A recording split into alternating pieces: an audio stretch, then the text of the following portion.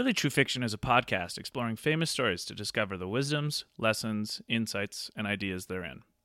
Be advised that there will be heavy spoilers for whatever story we are discussing in this episode, as well as potential spoilers for other stories. Check episode notes or social media posts for additional spoilers. Please note that this podcast contains so many bad words and so many crude observations. If this is not your jam, please don't bring the toast.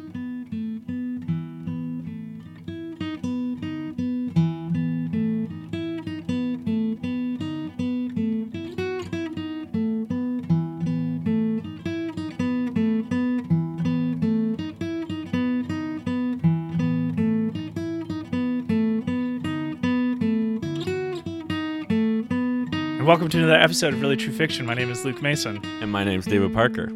David, we know that 4 legs are good. We know that 2 legs are better. Does that make 3 legs best? I don't know. Based on that mathematical calculation, one would think that 1 leg would be better, since half of 4 is 2 and half of 2 is 1. Yeah, but it's pretty hard to make the joke about 1 leg being best and have someone think about someone with a huge dick. Fair. Because Fair. Unless I guess it's someone with no legs. Right. Just a really big dick. Yeah. Mm. But that evokes its own mental image. I don't like that mental image, to be honest. So 3 legs best? I think 3 legs best, yes. Well, or at least in some sort of ideology. Yes, so today we are doing Animal Farm, the allegory by George Orwell on the Soviet Union and the rise of the Stalin and Trotsky rivalry and his take on it. Well, and I think kind of on an even deeper level, his take on human nature and the nature of power and ideology itself. Exactly. So, just looking it up right now, I think it was first published in 1945. It says it in somewhere here. Or the very end of the book, it says November 1943 to February 1944. So I wonder if that's when the book is supposed to the events of the narrative are supposed to be representative of those events in the Soviet Union. When it ran. I wish it would just say in here. Hang on. I could have looked this up before we started, hey? But that seems boring. Oh yeah, okay. So his unique political allegory, Animal Farm, was published in 1945. There you go. Okay, so I remember it was August, so like right around the end of World War II, or just after World War II had ended, which obviously Russia had been an ally of the Allies in that war. And, right. And as I think we've mentioned before, very important in Hitler's downfall. Yes. And so as such, there would have been in the culture at the time kind of almost a softness, especially in the intellectual sphere, for Stalin and the Soviet Union and all of that. And George Orwell, to his eternal credit, was like one of the major bulwarks against that. Which is interesting considering his own, I suppose, political ideology, which was very socialist. Yeah, well, I actually consider Orwell quite a fascinating case study in how to be able to change your mind based on different facts that you come across. And also having a nuanced perspective on reality as opposed to an ideological one, which kind of like a jersey-wearing approach, which is, well, my team's good just because it's my team. Exactly. He doesn't say that. He's willing to critique everybody. Well, and the 2 works that he's most famous for, Animal Farm and then obviously 1984, are actually 2 of his last works, or maybe even the last 2 works. I think he died in 1950. He died right after finishing 1984. Exactly, yeah. And he was a young man. I think he was like 48 maybe or 49 when he died. Tuberculosis, which is, he died like 70 years ago from tuberculosis, which is kind of mind-blowing, except that, we're in the midst of this COVID. Right. That arm from the graveyard grabbing at her ankle, disease that we just don't know what to do with. But anyway, those like Animal Farm in 1984 being his last 2 works, he actually he was quite a prolific writer before these, but he just wasn't famous. I mean, he probably was famous in people who cared about this kind of stuff, but not internationally famous. He wrote a lot of pamphlets. He was a journalist. Yeah, well, most of his travel blogger. He'd only written a few works of fiction before, right? Like most of it, like Burmese Days is a novel, and that was on his take on his great disgust with colonialism and imperialism and the British presence in Burma, because he actually spent a lot of time there in his 20s. But a lot of his work was like, Road to Wigan Pier, Down and Out in London and Paris, things of this nature, which are Homage to Catalonia, which was his experience in the Spanish Civil War, which was very transformative for him because lost in all of the ideological battles of the first half of the 20th century was that Spain had a civil war, right? In which the 1930s. The communists essentially lost. Yes, I'm not an expert on like the victor or vanquished of that war. Well, Franco. But Franco was a fascist, right? Yes, one of the very few global leaders that Hitler was actually terrified of at one point. Right. And Hitler's army gained a lot of experience helping Franco. But there was a time where Hitler told Franco he was going to march into Spain, and Franco responded, "I will flow a river of blood to you, the likes of which the world has never seen." And Hitler never did. So like, you're saying there might be like a kind of weird metastability of power between fascist leaders? Yeah, there was something. I don't know. Franco's a scary guy. Yeah. So, I mean, obviously, no one on this podcast is going to be defending Franco. No. But what was instructive of that era of George Orwell's life was that he had always been a socialist, like a self-identified socialist. In Road to Wigan Pier, you can read about his experiences of going up to like northern England and spending a day with like the coal workers there and walking whatever it was, like the mile underground on hunched legs to get to work, and all of that being unpaid, right? And yes. You're not paid until you get there. So he's got street credit, I would say, on the working person's experience. Yes. Especially in that era, right? 1930s, kind of in between the wars, especially, right? And so what is so fascinating about his experience in the Spanish Civil War was that he was there to fight with the communists or with the rebels against Franco. And yet he had to... this is from memory. This isn't something I've read recently, but in reading about him in Homage to Catalonia and his works, he actually had to leave Spain because the communists were coming for him, because he was criticizing some of their methods because they were becoming, as it were, more too much like the fascists. Yeah, in order right? to try to beat the fascists. Yeah. And I think that there was like some influence from the Soviet Union into, obviously, the Spanish communists. Their biggest ally would be the Soviet Union in that part of the world. Because of all that, both George Orwell and his wife left Spain. And this is a really interesting... I think Orwell is maybe my candidate for most interesting intellectual of the 20th century. Certainly, I would say probably the most interesting political intellectual of the 20th century. And I'm borrowing this from Hitchens. He was the one person who consistently was on what we would now call the more intelligent or right side of fascism, colonialism, and communism. Like, he had the most nuanced, intelligent perspective on all three of those factions, right? And a lot of people maybe got two out of those three right, but he was on the right side of all three, right? He was anti-colonial. He wrote very viciously against the excesses and perversions and atrocities of the British, especially in like Burma and that part of the world, India too. He was obviously, and not too difficultly, against fascism. That was the one a lot of people got okay. But he was also anti-communist, and more specifically anti-Stalin. 25 years before the Gulag Archipelago came out, he was talking about things that would have been happening in the Soviet Union behind the Iron Curtain that no one would have known about. But he just predicted it. So Animal Farm itself, being an allegory for what was going on in the Soviet Union, was purely predictive on what he knew about human nature and what he'd seen in the Spanish Civil War. Yeah. Which is fascinating kind of thing, right? Well, yeah, it just goes to show you that if you have a good enough understanding of human psychology, it's not nearly as hard to predict sociological trends as people might think. Exactly. Because he understands that ideology is simply a tool in the pursuit of power and not a realistic understanding of the world. And the interesting thing, I think, about this book, and we'll get into it, is that ideology changes to suit those in power. And those who, it's so funny that the sheep are the ones that are used to drown out all the other animals, drown out any dissent with like slogans. Well, that's certainly intentional. Just like Well, every sentence of this single book. sentence of this book is incredibly well crafted and intentional.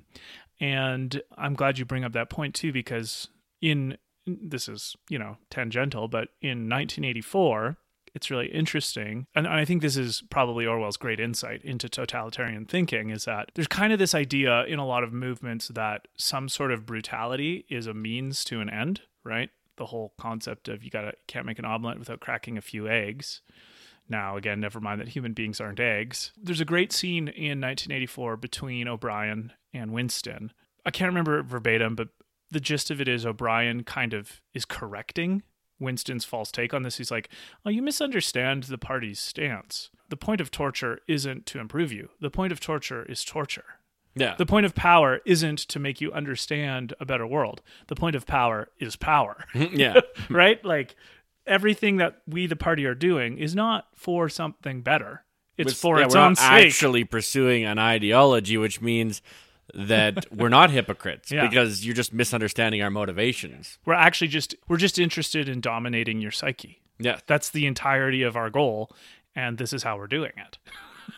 And it's just O'Brien in 1984 being such a wickedly intelligent person. It's just so chilling. Yes. Right? So Yes. Anyway, as you can tell, I'm a big fan of George Orwell. I think he's one of the great luminaries in human history, actually. I think his works should be required reading for every 15-year-old.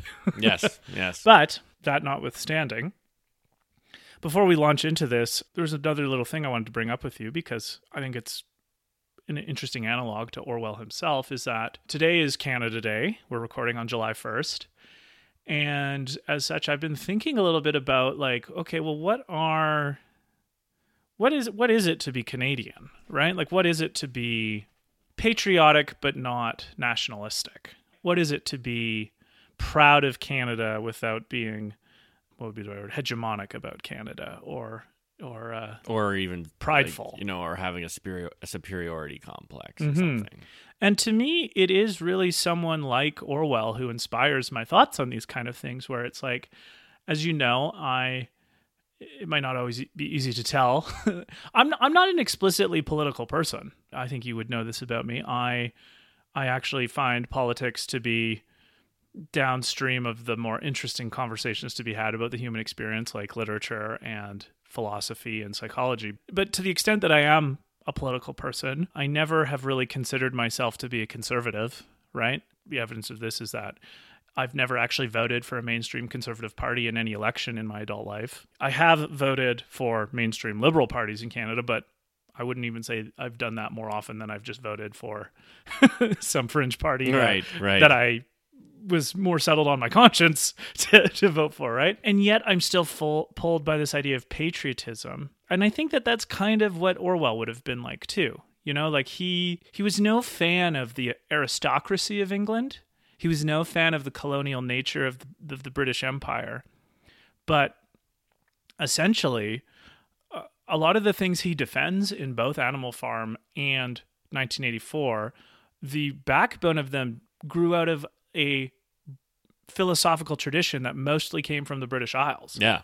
Right? Well, so arguably parliamentary democracy, and even, I would say, our understanding of democracy itself. I mean, the French would argue it came from them, and well, Canada's a bit of a hybrid in that and that's sense. The interesting thing, is that Canada's a hybrid between the French, the American, and the British ideals, attempting to take what's best from all of them. Whether we've actually accomplished that or not, I guess history will tell us. But yeah, I think, what is Canada, I guess, is the question you're asking yourself. Well, in one sense, people vote with their, what's that term? They vote with their footprints?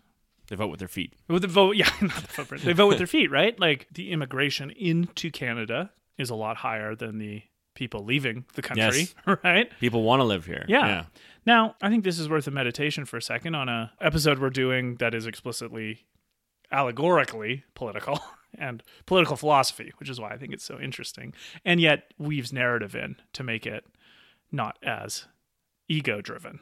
Well, and that's meditation. The interesting part is it makes you feel. Mm-hmm. It's a story that makes you feel. You feel the revolutionary fervor of the animals who are being oppressed, and then you feel their future oppression Right. so much more acutely. Probably that's a whole other way I feel akin to Orwell, is that he knew, because he did it this way. He knew that, well, his two greatest works are fiction. Yes. And yes. right. Well, that's what I was going to say. I mean, it's interesting that we're doing an allegory, because an allegory is essentially a nod to the Real world power of analog fiction, right? And saying, well, this is really true fiction, right? Yeah. And I just think Orwell was probably one of, if not the master of doing this while not slapping it in your face, to the degree that, I mean, a lot of people think that Animal Farm is a little too on the nose. I don't think so. I think he's being very thoughtful in his criticisms. Yeah, I think when we get to parts of it where it might be on the nose, as it were, we should point out why we don't think that. Okay, yes. But just to resolve this Canadian thought, which I apologize is a bit rambling, but here, I'll try to encapsulate it in this anecdote. So today being Canada Day, I was, a little bit before we started recording, I was outside playing guitar, and a couple doors down, there's a family who lives there, and they have a daughter who is 8 or 9 years old, and one of her parents is white, and the other is Filipino, I think. So she's biracial. And, she comes out wearing a Canada t-shirt with, a big Canadian flag on it. And her mom, who is Filipino, comes out and they just say hi to me. And they wish me a happy Canada Day, and they go on their merry way. And it's to me, that's just so perfectly encapsulates what it is to be Canadian, which is living peacefully with your neighbors, no matter where they're from, understanding that joy and happiness. I mean, this little girl was skipping around and singing and being so happy that it was Canada Day, because it's lots of fun, and there's going to be fireworks, and there's cake and all this kind of stuff. Yep. And she is not this young person. She's not someone who would have looked like the Canadian population at Confederation, right? Right. But it's just as much her day as anyone else's in this country, And I guess there's something of that ethos that I feel so sad about, because it gets lost when we start focusing politically on much more superficial qualities about each other.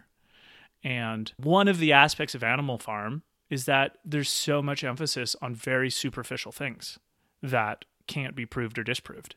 Yeah. Right? Yep.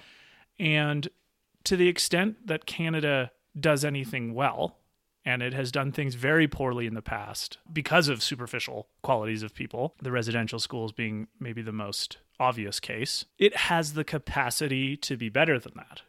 You know what I mean? Well, it is better. Yeah. And I know that we probably have a lot of maybe right of center listeners who maybe at this point in time are looking askance on some of the things in the news. And I just would want all of them, I guess, everyone, but them especially, to know that in my mind, and I hope maybe I can demonstrate that a bit in this episode, is that to me, there's no necessary distinction between a liberal person and a patriot.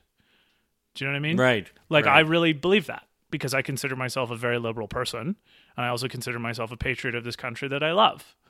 And I don't think that there's any philosophical or psychological disconnect there. And those who would say different or pull in a different direction, I think, are worth dissecting on our part.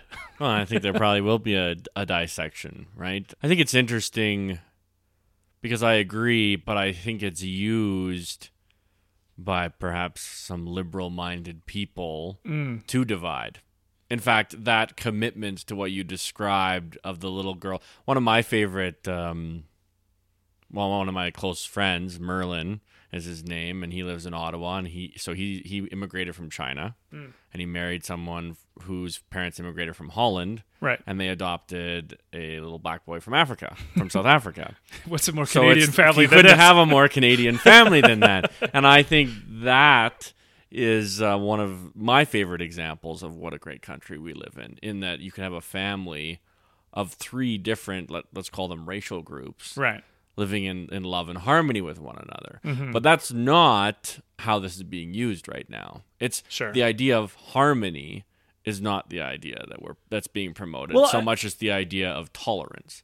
And I think I've talked before, I think tolerance is a low and horrible virtue. Well, and the reason it's low and horrible is because it assumes you kind of hate the other person. well, it's going to be impossible for us to talk about Animal Farm and not talk about the ambiguity of language used for power. Yes. and so I think maybe the frustration that you expressed, that maybe some of our right of center listeners are feeling, is not a disagreement on superficial things, but rather a realization that superficial things are being used to divide us Right. in order to have power. Well, I guess I would hope to convince or at least make a good case towards those people that that is not the same thing as liberalism. No, I think, right, and I think you're right. like I think about it in the way, like, to me, I feel I'm more in the tradition of John Stuart Mill, Adam Smith, maybe modern. Like, I really like Adam Gopnik's book, A Thousand Small Sanities, Thomas Paine. You know, these people were like, I read Edmund Burke and I read maybe or I haven't read a lot, but I've heard a lot, like I know a lot of quotes from G.K. Chesterton, and I can see where they're coming from, but I don't quite agree with all of their analysis about everything, which in that sense makes me feel like I can't really be considered a conservative, at least Right. by any comprehensible nominal sense. There's just problems of demarcation. Again, that our language problems makes of struggling. identity too, right? Is when you craft an identity around an ideology, and this is a problem for conservatives as much as it's a problem for liberals, as much as it's a problem for self-proclaimed socialists. Mm-hmm. Is that as soon as you begin crafting an identity around an ideology, then any attack on that ideology becomes personal because it's part of your identity. Mm-hmm. And then as soon as that occurs, you're in a very problematic situation of feeling personal affront for a disagreement. Well, sure. And I mean, one of the hallmarks of an ideology, I mean, there's probably more than this, but I think one thing you can really notice is that if its primary interest is in changing other people versus themselves. Yes. Right?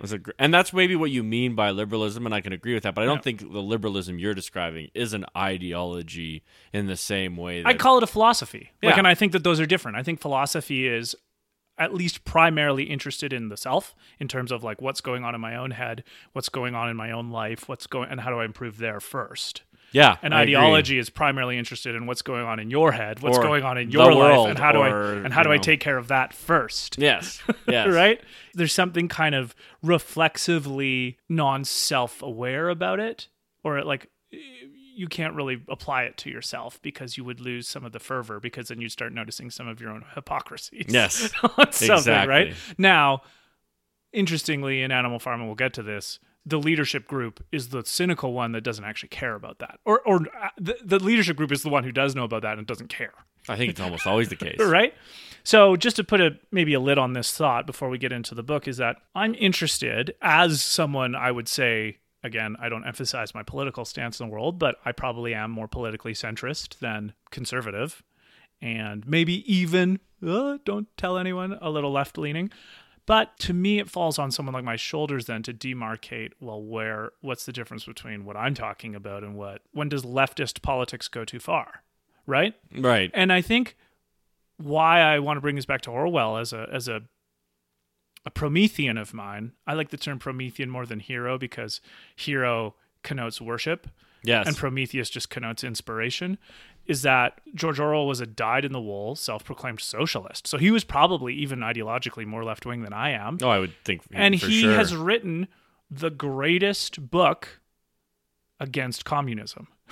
Yeah. Right? Like, there's something so inspiring to me about that. It's like, okay, well, so as someone like me who knows liberal philosophy, who's read John Stuart Mill, who knows the On Liberty through and through pretty well, it does fall on someone like my shoulders to point out the excesses of ideologies on the left side of the spectrum, right? Yeah. And so that's I mean, if we part can't of the goal. critique our own biases, then are we really self-aware? Are we actually being reflective, or are we just being a mirror of someone else's thought? Because it's clear to me that patriotism is not partisanship. It's not the same thing. And there's like lots of philosophy behind this that, I won't bore listeners with now, but basically, like, you don't have to think Canada's a good idea. You don't have to be conservative to think Canada's a good idea. No. Right? And you don't even have to be liberal to think we're doing some things poorly. Right. Right? Like, right. these are non sequiturs that someone like Orwell cuts through. like a hot knife through butter by getting to the heart and bedrock of what he's talking about, right? So I just feel like on a Canada Day, in a year that hasn't been easy, not just for Canada, but for the world, I'm excited to talk about freedom and liberty. Yeah, I Right? like that. So anyway, there's a number of characters in Animal Farm. The pigs are probably the central characters, or the ones who have all the power anyway. And at the beginning, there is Major, who I think, He only's in there for like the first to me, 5 he pages. was the analog of Marx, Yes. or maybe even Lenin, or maybe a hybrid of the two, right? Because he was the inspiration. He's the one who gets them all excited about the revolution. I right? don't think it could really be Lenin because Lenin actually succeeded to some degree, right? Like he Well, led the revolution. I think the only kind of nod and wink to it being Lenin, I think that Orwell made is that they have yes, they have his him skull entombed on yeah. display for a long time. So and he's they, a mix. I and they had agree. Lenin. What would be like exhumed? Yeah, like in his body on I display think for a he long still time. is almost. Oh, really? I'm pretty sure. Oh, well. Anyway, that was the only part, but more predominantly like the philosophical inspiration. So he's much more like Marx. And then there's Napoleon and Snowball, and Napoleon is representative of Stalin, and Snowball is representative of Trotsky, the two great kind of next generation leaders of the Soviet Union in, I guess it would have been like the 30s and the 40s, probably, right? Because I think Stalin died in 1953, so it would have been before that. Yeah, And then there are the dogs, who are kind of the muscle. probably the KGB essentially. Yeah, right. There are the sheep, as you mentioned, which would be probably the mass populace who are just parroting whatever the leadership says. They're the two horses, Clover and Boxer, who to me I thought were really interesting because they are like literally the workhorses, right? Like these are the people who remember how hard it was in the old time and are really inspired by the revolution and work hard and put a lot of the work in, and then at the end get no thanks, right? Like Yeah, they're like, in a sense, the Boxer and the Clover characters, I would say, are the most betrayed members of the farm, for sure. right? Because they're the ones who gave the most of their blood, sweat, and tears, and then at the end, Boxer's just like, Sent to the glue factory. yeah, exactly, right? There's Benjamin the donkey, who I actually see as Orwell himself, the kind of like curmudgeonly old guy who works hard but understands there's a tragedy in life, and no matter how glorious the revolution, it's probably going to hurt again somewhere to like steel yourself against it and just kind of work hard for your friends. Yeah. Right? Yeah. There's Moses the raven, who's only in the beginning and the end of the book, who He represents religion. Exactly, right? And it's interesting because religion was obviously a huge part of the Russian national character And previous to the Soviet it was Union. eliminated for a while, and then obviously it's And then come Stalin, back in full force. yeah, well, and even I believe Stalin brought it back when he realized it would be a good way to kind of control people again. Yeah. Right? Yeah. Moses is always talking about the sugar candy mountain up in the sky for when they die.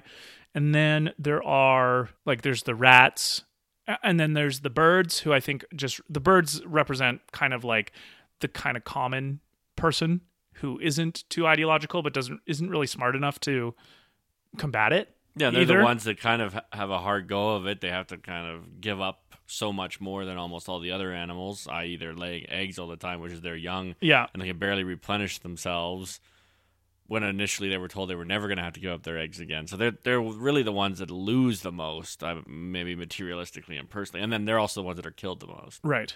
And then are there any other animals that I'm not really remembering? There's the cat, I guess, who's kind of not really interested in anything going on in the farm.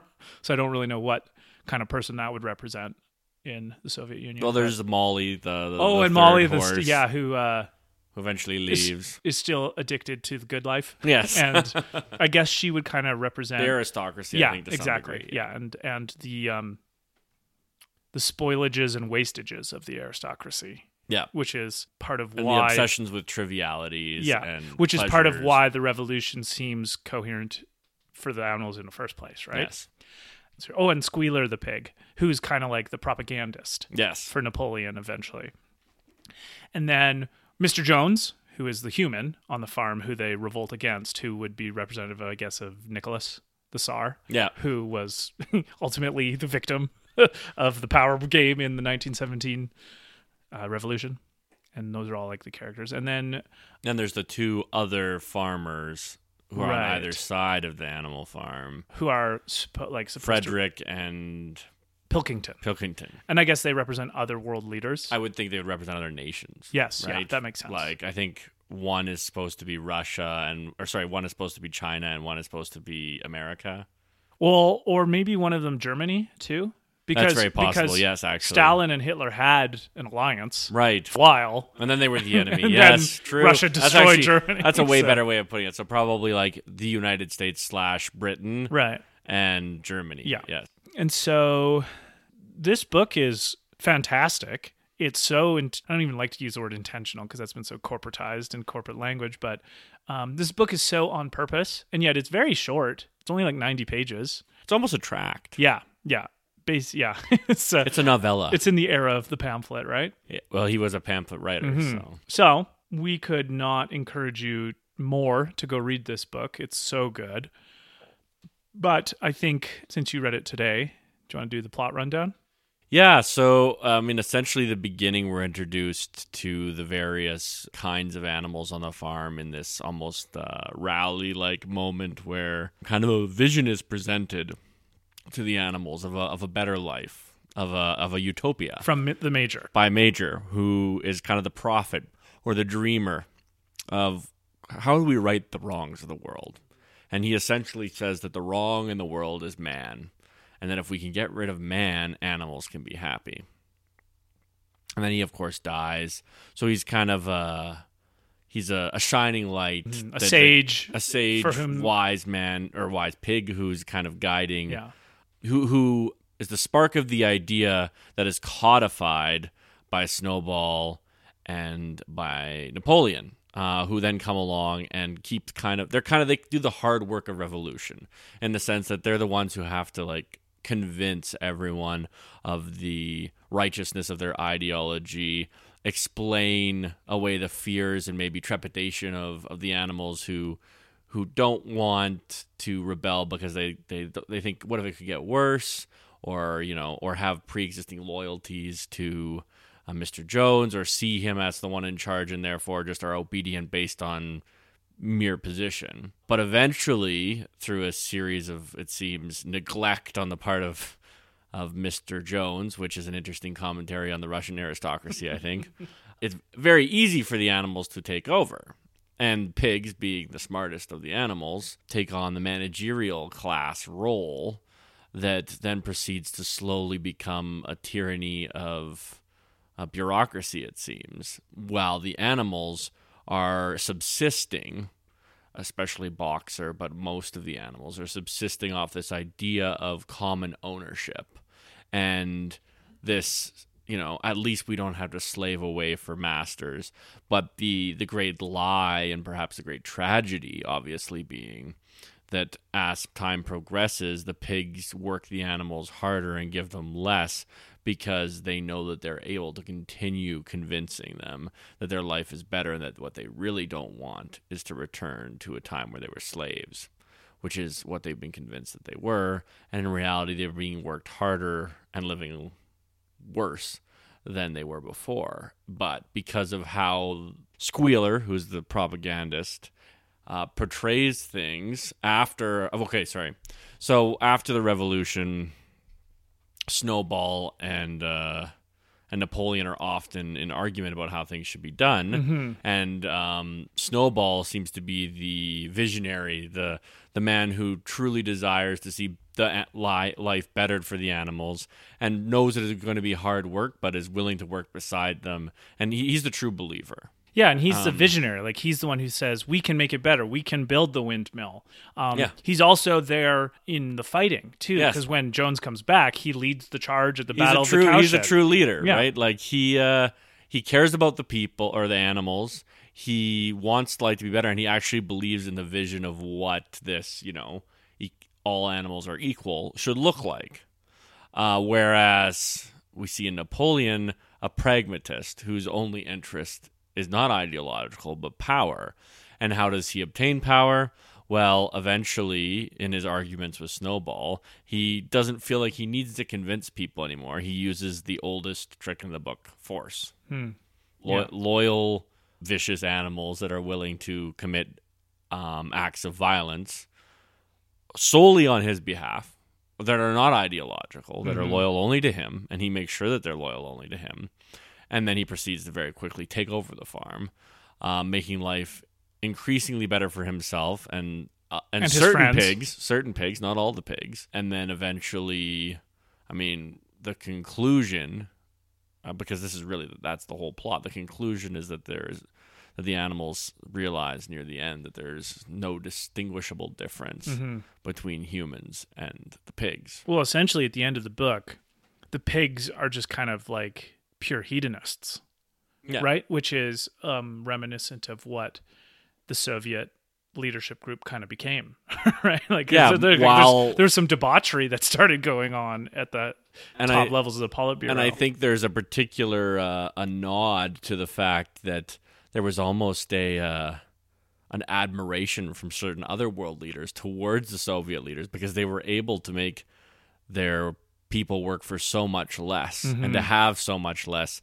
but to continue subsisting off of this idea that they were somehow superior based purely on propaganda. Yeah. Like, their lives were measurably worse if they'd been able to see it, but because information is completely controlled in Animal Farm by Squealer and his surrogates, backed up by the violence of these dogs. Yeah. They don't actually know. They don't know that things are worse, right? Or if they start to think about it, how it's changed, it becomes dangerous for them to voice that. Yes, right. Because exactly. there's a party line on this, as opposed to what was the case. It's what must be the case. Exactly. And so, there's so much for us to get into there. It's not a complicated book at all. It's not a complicated story. It's very like 10 simple. chapters, very 97 straightforward. pages, or at least the version that we read is. Taking a super complex philosophy, ideology, thought process, social movement, sociological movement to society, and making it very, like, the genius of Orwell is his simplicity, I think. Right? Well, I think Einstein said if you can't explain it to a child, you don't understand it. And I think what Orwell proves is that he really understands what happened. And this is his, this is his magnum opus. It's actually better than 1984, in my opinion. And the reason it's better isn't because it's more thoughtful. It's because it's more understandable. Yes, and I would say Animal Farm, being a direct correlate to an actual country and government of the time, makes it maybe a little bit more imperative. 1984 is it's a more philosophical journey into what totalitarianism would look like on any planet. And for the individual. Yeah, versus, and a psychological dive into Winston, and O'Brien, much more than, here's, like, in 1984, Oceania isn't exactly any place in the world right now, except maybe North Korea. That'd probably be the closest. But it's not like you can point and say, these line up pretty well, right? But Animal Farm, almost every single thing that the pigs do lined up with something the leadership group of the Soviet Union was doing. So I think in that sense, it's more imperative, right? Right. And we will definitely get into the use of language, because that's probably Orwell's, one of his lasting philosophical impacts is the use of the English language. Yes. So, starting with the Major. Okay, so what I think is really interesting about Major / Karl Marx is that even though I don't fundamentally agree with the solution, I do think both Major and Marx noticed a real problem.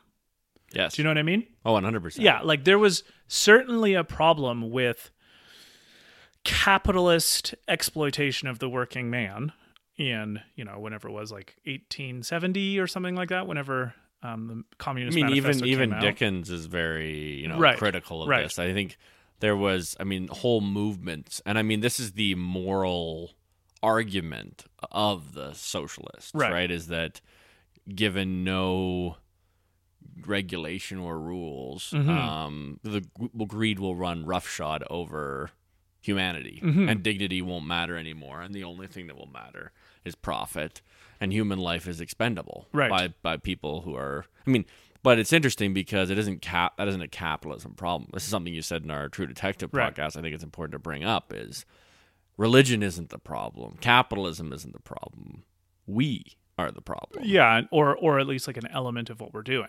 Well, like humans, the battle, that rages in each of us between, let's call it the dark and the light, between the desire to manipulate others for personal benefit and the desire to improve oneself and limit the desires that run roughshod over our psyches. Yeah. And to kind of approach a stoicism towards life as opposed to a ravenous, identity-driven consumption of reality.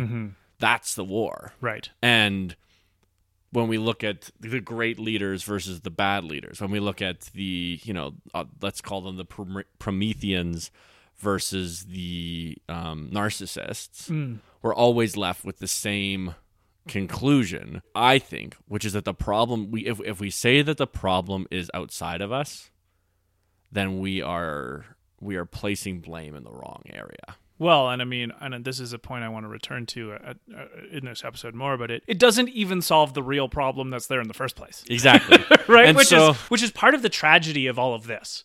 I'm not like part of the tragedy of Marxism / communism / the Soviet Union is that, I mean, there's a lot of tragedy there, but did it make people's lives better? No, it measurably made a lot of people's lives worse. I am not saying pre-1917 Russian peasants' lives were good. No. Right? Like, no. Clearly, the aristocracy and the Tsar had problems that were... they weren't reaping the negative effects of. It was like the population of that country, right? I believe it was like a few years before that, the whole Rasputin fiasco in the Russian, courts, I guess. And same on Animal Farm. Like, the animals weren't being fed. They didn't have a good life under Jones, right? No. So this is what I think is... I want to make sure that this point never gets lost when you are retrospectively judging like a movement or an ideology, is that there's a real problem there in the first place, right? Well, like Marx didn't invent a problem that didn't exist at all. Major didn't invent a problem on the farm that didn't exist there at all. It's a kind of almost the rapturousness that you got about distracts and provides smoke and mirrors to actual practical pragmatic ways of solving the problem that is real and found in the first place, right? Yeah. Well, and we've talked about this a lot, but it's the problem is well diagnosed by Marx. I think it's very well diagnosed. In fact, I think his diagnosis was dead on. The utopian solution is where he goes off the rails, right? Human life, like we've talked about this before, but until you have a understanding that human life is not meant to be without suffering, that part of, let's say, that a philosophy versus an ideology, a philosophy is acceptance. An ideology is revolution. Right. An ideology says, no, we can bring heaven to earth. A philosophy says, we can bring ourselves into heaven. Sure. Right? Yes. Or at least farther away from hell. Right. But like we can transcend ourselves. Well, I mean, this is why I love Orwell, because he's so good at, I think, tipping his hat to something he disagrees with does right. And then in very kind of, what would you say, narrative flourish or artistic or authorial flourish, he notices what I also think is to be the greatest weakness of Marxism and animalism on the farm from the get-go. And it's this great line, as the major is saying that man is the only enemy, the dogs are chasing the rats. Yeah. Right? So one group of the animals is antagonizing and attempting to hurt another group of the animals, while the visionary is saying man is the only enemy. Well, right? and the cat trying to convince the birds that all of the all animals are friends now, and that the birds can come sit in his paw. Yeah, right. Yeah, that's a funny aspect of it. And I mean, the analog in Marxism would be that Marx, I think, he clearly found a real problem in an economical problem, like clearly. But that was a problem embedded in many other problems that he either didn't give enough. I mean, I'm not a Marx scholar, so I don't know for sure, but it seems to me like he didn't give enough credence to the other things that might get in the way of the revolution, not just the bourgeoisie, right? Yeah. Which would be things like factions. Like, well, okay, is the working class really a monolith?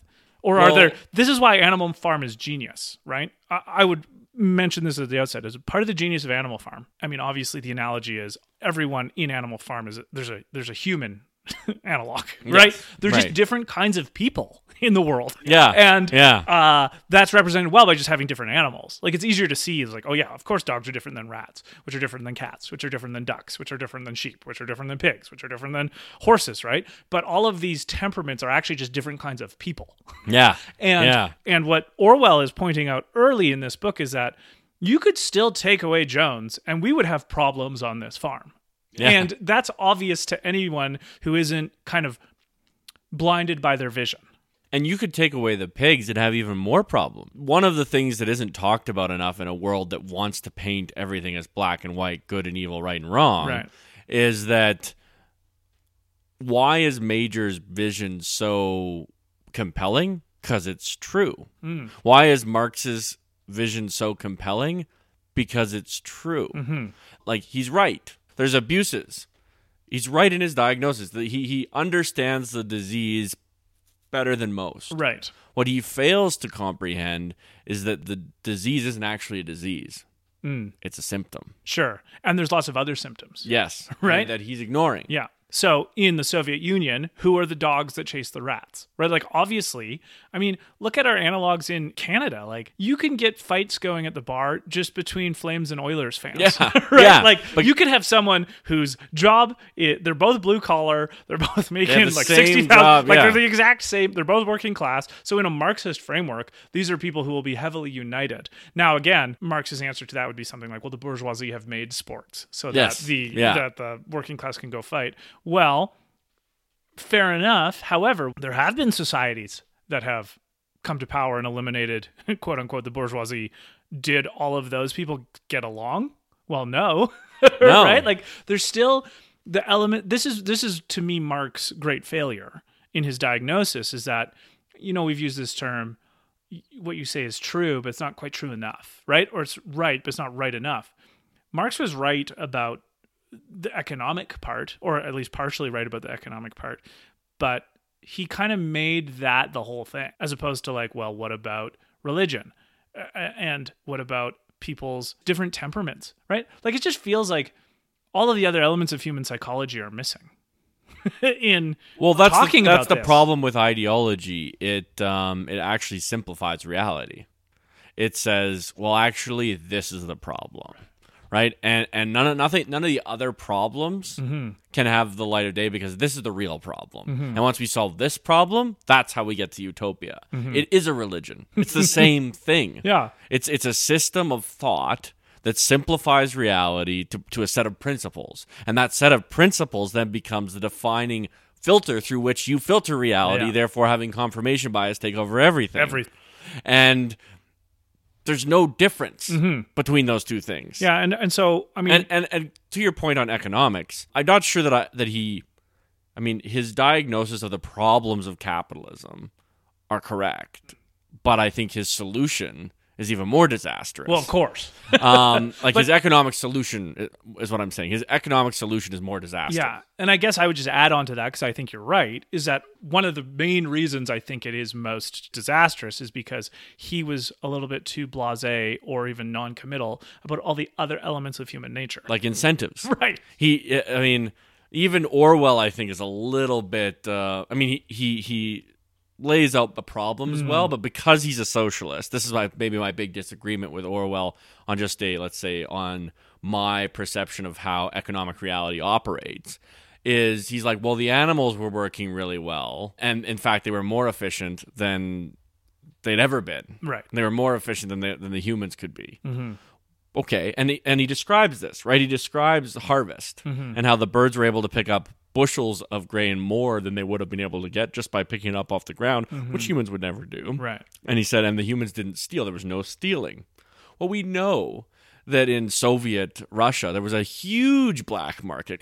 Criminality thrived. Yeah. And it's a complete misunderstanding of human nature to think that people will come together. Well, I think part of that too is that maybe Orwell just didn't have quite as thorough a knowledge of the inner workings of the Soviet Union. And he just didn't quite I think or in this case, I think of human nature. Maybe, yeah, probably. But I mean, we all have blind spots. But also, the setup of the farm in the first place is a little artificial in comparison to the Soviet Union. I mean, maybe less than other places, but obviously going into it, our intuitions are already that humans own animals anyway. Right. Like, we don't actually have Yeah. a kind of visceral resistance to the idea of having animals as property, as opposed to like, well, is it exactly right to say that the Tsar saw all of the Russian people as his property? Maybe, probably more than other regimes in the past, which is why the diagnosis of needing to get rid of it seemed more of an imperative, right? Yes. It'd be very different if for some reason Mr. Jones incentivized through meritocracy his animals on his farm, right? Like, that would be a different kind of, which I don't know, maybe that lends itself to an interesting kind of thought experiment. Like, well, what kind of existing regimes are vulnerable to a communist takeover or revolution in the first place? Well, and right? I think you look at the places where communism thrived, as opposed to where it didn't. It was places where things were already really terrible. Sure, right. It's a lot easier to go to a peasant farmer in Russia and say the aristocracy is oppressing you, we have to overthrow them, than it is to go to a decent middle class Englishman and say we have to overthrow. Which is interestingly why the aristocracy has never been overthrown in England, right? Because the aristocracy there was a little bit more careful about trying to improve the lives of its citizens. And slowly devolving power to the point where, I mean, they essentially don't have that much anymore. Well, I think it's no surprise that it was England that the concept of, well, at least as far as I know, the concept of enlightened self-interest kind of has come from. Yes. Right? Yes. So anyway, that's a different conversation. Actually, which it was we'll get Scotland, into. but... Well, okay. But the UK, Yeah, not to belabor the point, my hobby horse on the misfiring of communism in practice is partially / maybe even mostly because of how Marx didn't give enough conversation to there being more than two kinds of people in the world. Right? I like that. It's either, on Animal Farm, it's either man or animal. Yeah. And in the Marxist sense, it's either bourgeoisie or, proletariat. Yeah. Well, maybe there are thousands of different kinds of proletariats who don't always agree with each other. Yeah. Right? And like, forget about sports teams. Sometimes you're just mad at someone for no reason. Right. Like the kind of craziness of what it is to be a person in the first place, at the individual level, like someone just looks at you wrong, you're in a bad mood, you want to go fight them. Yeah. Right? Yeah. You're just pissy. Maybe you ate something that made you feel a little bit more miserable than normal, and that person could be way poorer than me. Yeah. I don't hate or them. way richer. Yeah. It doesn't matter. I don't hate them because they're a bourgeoisie. I hate them because they're an annoying asshole. Right? And so, like, that impoverished view on the way that the working class would interact with each other was so well captured by Orwell and Animal Farm at the beginning. Hey, it was like, well, also how you can use factions against one another to like prove to maintain your power. I'm sure you have something to say about that later, but yes, well, yeah. And then just the last thought on Major, just to close this idea, is that he also says it's important to not become like the men. Right? Oh, he's very clear. Which is why this idea gets so much steam at the start. The ending of the book being a perfect encapsulation of this. So, because she's not in the book very much, I guess we could talk about her all at once. What's your take on Molly? Molly is the filly, I guess, or the mare, the white horse, and all she wants is ribbons and sugar, the trivialities of life. And there's a part where she, like the last part in the book where she's in there, she takes sugar and ribbons from Pilkington, which is the neighbor, and 3 days later disappears. She is enjoying herself with people, and instead of like debating the merits of Molly, what's interesting to me is that what Orwell says is the animals just forget her. She's just not even in the conversation anymore.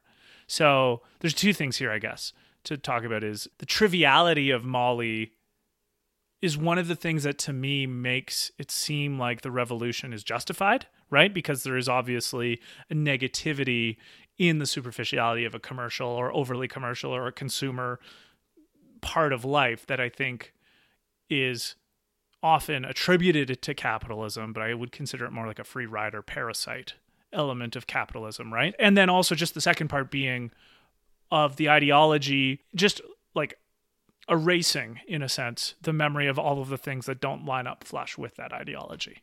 Well, so one of the things that the Soviets hated was celebrity. Interesting. Okay. Originally, I see Molly as celebrity. Molly is someone who appreciates, and here's why I think she's irrelevant, is because relevant or irrelevant? Irrelevant. Okay. And I think because when it comes to power, real power, not the kind of power that people think they have when they have a lot of Instagram followers or Right. when they have famous music or any of these things. These things are actually irrelevant to power. And this is why it's so important, because Marx's ideology firmly ensconces the idea that the only real struggle is one of power. Right. And that the struggle between is that, and that oppression, i.e. the oppression of the bourgeoisie, of the working class, is the great evil that must be overthrown. Mm-hmm. So in the case of celebrities, they don't matter at all. And I say this now. Celebrities don't matter. Right. In this framing that you're using, right? In the Marxist paradigm. Right. I think musicians, I think we've made it clear our position on beauty and what we think of the arts. And probably maybe even for both of us, the superlative nature of music in the aesthetic or even hierarchy. books, right? Yeah. Or all these things. There's a reason that there's book burnings in the Marxist worlds, and that there's almost a hatred of the arts. Or if there is arts, that they're very uniform, and that you don't allow the individual to thrive because the apartment blocks in the Soviet Union don't make the heart soar. No, they don't. And the reason for that is quite simple. In a world where power is the currency, celebrity is irrelevant. Because celebrity is a worship of the individual, and the individual, in a sense, is the enemy of the group. And if anything, communism is a very harsh form of utilitarianism, right? The good of the many outweighs the good of the few. Yeah. And so Molly is someone who seems to be concerned with, what is she concerned with? Ribbons and sugar. Yeah. Frivolous things. Yeah. Things that may make life more enjoyable. That are just purely vanity-based. Yes. Which is the communist view of the arts. Interesting, because I wouldn't have associated Molly with the arts, right? I totally take your point on her being maybe a distraction. You know, in the Glorious Revolution, why do you want ribbons? Like, what you actually want is so trivial that you're not even worth our time, so fuck off, kind of thing. I mean, there were other parts of it that I got the sense of their disinterest in the arts.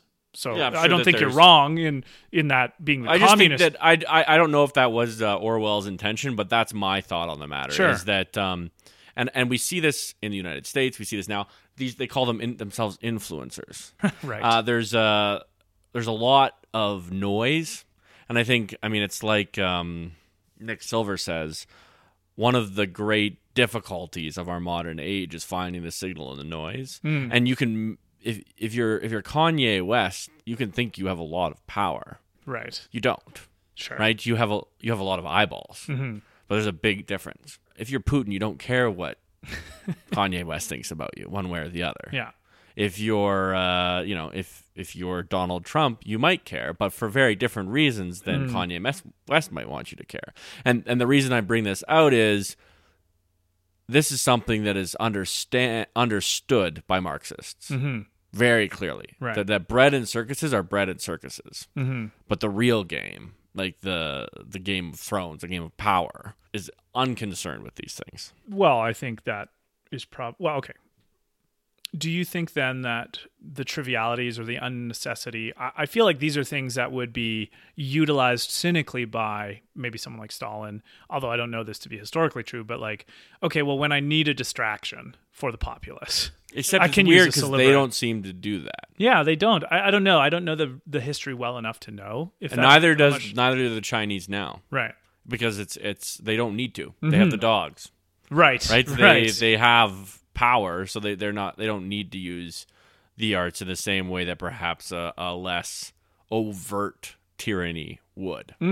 Well, and that actually might be a good segue into the difference between Snowball and Napoleon, right? Yeah. Because Snowball spends most of his time actually appealing to the animals. Yeah. Right? Like he Right, does. yeah. I guess in the way that Trotsky would have. And I mean, the scuttlebutt is that Trotsky was a very well-spoken person and a very dyed-in-the-wool revolutionary who knew Marxism in and out, who knew And believed it. and believed He was a it. true believer. He was a true believer who was using all the words. And that's why it's funny when the line with the birds, they did not understand Snowball's long words, but accepted his explanation. Yeah. Right? Like, Yeah.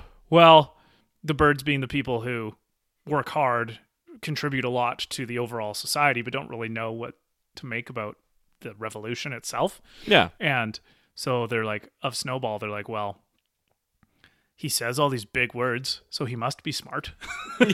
Yeah, So yeah. I will go along with him. But I think it's a good way to think about it, and how I guess Snowball / Trotsky would have been the one more interested in something like public opinion or something like influencing or celebrity. But that's because he actually is a true ideologue and therefore wants to convince the populace Yeah. of his ideas, because I mean that's what it's proselytizing. He is a priest of the religion. Yeah, you can imagine that Snowball or Trotsky reading, I guess, Major or Marx in this case, like his heart would have swelled. Yes. Right? Like he actually would have been captivated by the utopia. by the idea of improving the lot of man. Now, that is, in one sense, quite noble. If you are inspired, now I don't think Marxism can do this for the human condition, but if you read Marx and are deeply inspired to help people, that is, in some sense, the best thing Marx did for the world, right? Well, if the plight of, let's say, the working man, I don't think that's a good distinction anymore, because I think we've lost the thread on what a working man Right. or a woman even looks like. But if the plight of the working class, The does downtrodden, inspire you, the downtrodden, the truly downtrodden. Again, then you have more in line with the Christian teachings than you do with anything else. well, I mean, this is why I think sarcastically or even cynically, the modern leftist or liberal makes fun of the conservative Christian by saying, well, you realize Jesus was a communist, right? Right.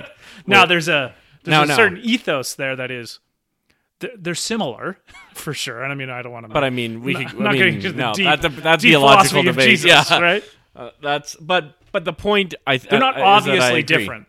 Well, like Jesus is telling the individual to care about the poor, and the difference is the communist is saying that violence should be. Well, and I used mean, to- to me, it can be just as simple as saying Jesus says, take care of the log in your own eye before the speck in your neighbor's. Yeah. And communism is saying your neighbor fucked you, and so we have to stop them. yes, yes, and And so, well, here's that's just a here's the completely difference. Let's go back to what I said earlier about philosophy versus ideology. right. Christianity in its purest and best form, let's call it the faith form as opposed to the religious form, Right. is really a philosophy of how to live your personal life. Definitely. Whereas With an emphasis on the individual. exactly. Whereas the emphasis of an ideology is on the group. And so Christianity or true faith, true philosophy makes you look inward Right. and say, how I can't change the external world. I can only change my reaction to the external world. How do I do that? Whereas ideology demands Right. a change from the external world. Right. With no demarcation, I might point out, Yes. of when that would be enough. Well, exactly. Which is the another danger, point which we'll is get the to. danger. Yeah, you're right. I like And that. so, I want to make it clear to everyone listening that religion can be ideological, but anything, like this is a great point that Luke brought up in our True Detective podcast.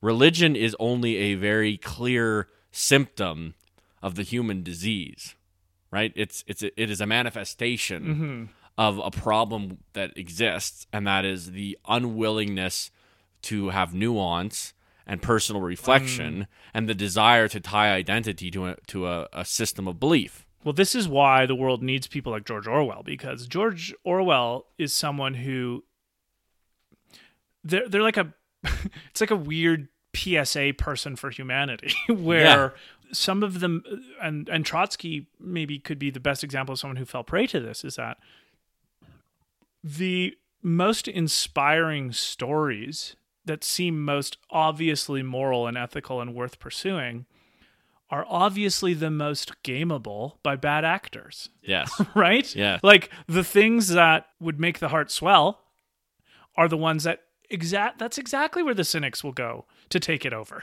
Yeah. because that's the easiest path. The easiest path, and it will have the most amount of people underneath it supporting it because they think it's something different. Yeah. Right? So, in Christianity, you want to take one of the greatest ideas of all time of personal accountability, individualism, a relationship with Jesus, which I would say is the something... dignity of the human person. Which is more something like the relationship of the part about you that could have the divine spark, right? And to be worth doing something good in the world. That is an inspiring message. Of course, that's where the wolves will go to take it over, right. Because the table's already made for them, right? There's already all the people there who like that idea. So why not become a bishop? Why not become a cardinal? Why not become someone who... Why not become the leader of a mega church? Why would you go through the trouble of becoming the establishment of something no one thinks anyway? Right. Right? Like that makes no sense. No. Of course go become the establishment of things that people already say that they think is important. I guess we would say the same thing about communism. The elements of communism that are inspiring, the parts of Snowball that want to improve the lives of the animals, wants to build the windmill, like truly believe that if they do these things, they will have mash and apples for all of time, right? Well, there's a ready-made... In evolutionary terms, it's very gameable, right? Well, and it's very easy to slide in and take it over. Now, we don't have to talk about this. I feel like that might be something we're also seeing in a modern world. Yeah, well, I think because I don't. Solomon says there's nothing new under the sun, right? There isn't. This is something we've talked about before, but humans haven't changed. Mm-hmm. The tools we have changed, right? But that doesn't mean that we are different, right? And it's only been less than 100 years, okay, a little bit over 100 years now, since communism took over Russia. Mm-hmm. We haven't evolved. Yeah. We haven't changed. We're fundamentally the same We're the species. same biological, meat bags that we were then. And in light of that, the same lusts for power, the same desires for control, the same use of propaganda in order to maintain control, all of that has not changed. What should have changed is the realization that when a force can capture the human tendency for empathy, which is really what Marxism is it produces in the mind of the adherents a feeling of righteousness because the cause is just. Right. That will allow you to push yourself a lot harder because most people are not cynical, power-hungry people. Mm-hmm. They genuinely do want to do what's right in the world. Of course. And what we're seeing, let's say with the Black Lives Matter movement, I think what we're seeing is a lot of people's horror at racism being amplified to be used by others in a more nefarious direction. Mm-hmm. And part of what Orwell is pointing out is that the people who stand to gain from co-opting or free riding or taking over a, at least nominally, just movement have a deep interest in discrediting the people who notice that. Yes. Right? So to discredit those people. That's why I would say that's why we even have terms like heretic or blasphemer, right?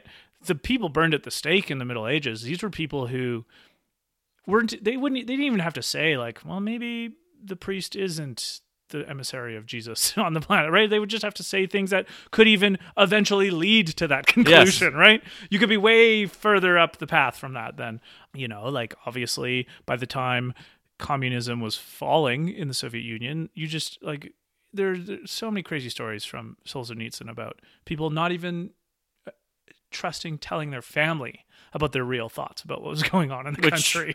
Which is madness is that? Yeah. And I think that is useful to think about in all eras of human life. Yes. And even times in that we're not fundamentally different people now, as you point out, right? Yeah.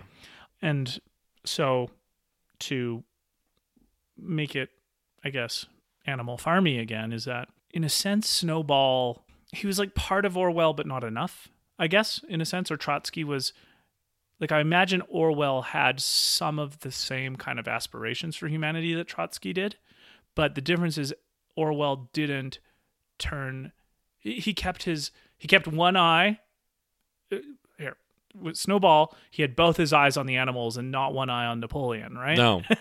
And Orwell was more like, well, okay, you need both, actually. You need to have an eye on the animals, you need to have an eye on the people, but you also need to keep an eye on the people who would want to take over this movement and have no scruples. Yes. And that's why I think people like Orwell... Well, and it's not enough... They resonate for us, right? Not enough just to have the people on your side, right? There's this idea that if you have the populace on your side in modern movements, that you win, right? Because the animals agreed with Snowball. You do need people to notice the encroaching bad actors hijacking a movement. Now, I actually don't think Marxism works with human nature. But that's not even the point. The point is that it doesn't have to be Marxism. It can be, Catholicism. Any ism. Any ism that can be hijacked by bad actors. And I think part of the tragedy of a character like Snowball is that it clearly didn't even cross his mind that there would be a bad actor coming in to take it over. No. Right? Why? If it was, he played it pretty poorly. Well, that's because true believers don't realize that there's wolves to the same degree. Yeah. Hey, everybody. Dave and I just want to take a second to thank you all for listening. It is a total privilege to read the books and watch the movies and TV shows that we do for this podcast, and we hope it's something you find edifying and maybe even a little fun. It's really important to David and I that we're open and transparent about our thoughts on the podcast. If you have any clarifications, thoughts, ideas, requests, critiques, complaints, or curiosities, please feel free to get in touch with us. We have a Facebook group called Really True Fiction where you can reach us. Also, you can send us an email at reallytruefiction@gmail.com. You can subscribe to Really True Fiction on Apple Podcasts, Spotify, and other major podcast hosting applications to get notifications when new episodes are released. If you like the podcast, please feel free to leave a rating or review on iTunes. This is a super good way to help new people find the show. Also, word of mouth is the most powerful and integral form of reference. If you feel like our podcast has value or merit, please tell your friends about it, as we're always hoping to grow. Thank you once again for listening to Really True Fiction, as this podcast is a total blast to make. Have a great day, and may the force be with you. Yeah. And then to bring put the other shoe on that one, the note I have, at least the first note for Napoleon, is how he's so good at canvassing support between the big speeches and the big, he's not the pomp and ceremony person in the same way that, at least in the beginning, Stalin wouldn't have been either. But there's that great scene where he kind of steals the puppies from, yes, I think it's like Bluebell and Jessie, or Pincher maybe, and then raises them himself away from everybody else, so that when they come back as full-grown dogs, baring their teeth and being strong, the other animals are kind of at his mercy. And there's a great parallel there about, like, well, get them when they're young. Yeah. Right? Yeah. And I think it's interesting to note how a lot of these movements, these, like any movement in history, whether we're seeing it now or in the past, is that how often it is youth-led. Like how often it is people probably in their teens and early 20s who provide a lot of the moral fervor of that. And that makes sense in one sense. That's like when you have a lot of moral energy. I mean, that's been documented by lots of other people, not just me, noticing it or feeling it when I was in my early 20s, right? I mean, I'll admit, when I was in college, I was like, fuck yeah, communism. All these rich assholes, people homeless and starving in the street. What the shit is this? And I agreed with my own opinion more than I cared to go read anything relevant or scholarly on the topic, right? And so, I don't know, I think there's probably something meditative here about, because like the thing is, those puppies, if Napoleon is the one who raises them and is teaching them things as they grow, they're not going to have the same tools. So here's the important part too, in reference to Animal Farm. These puppies don't remember the revolution. They were born after the revolution. They don't know the tragedy or what life was like before it.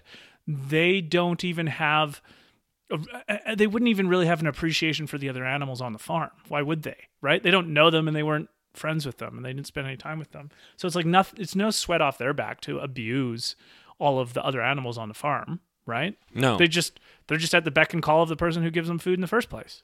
So I don't know if any of that resonates with you. Well, I think that's you have like if we go into a political / nation state view of this kind of thing, you have to have the violent on your side if you want to maintain power, right? And how do you do that? With indoctrination. And you don't want the violent to be incredibly intelligent, right?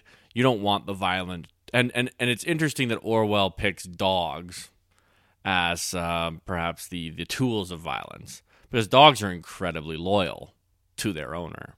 Yeah, and also dogs are generally pretty smart. But what's interesting, though, this is important, is that the puppies are taken away not just from the community, but also from their parents. So there's a breaking up of the family as well, which is crucial for the power structure that Napoleon needs on the farm, in a sense, right? Yeah, he needs their undying and their specific loyalty. Right, and I mean, there's no accident that ideological movements have, at best, a frosty relationship with family.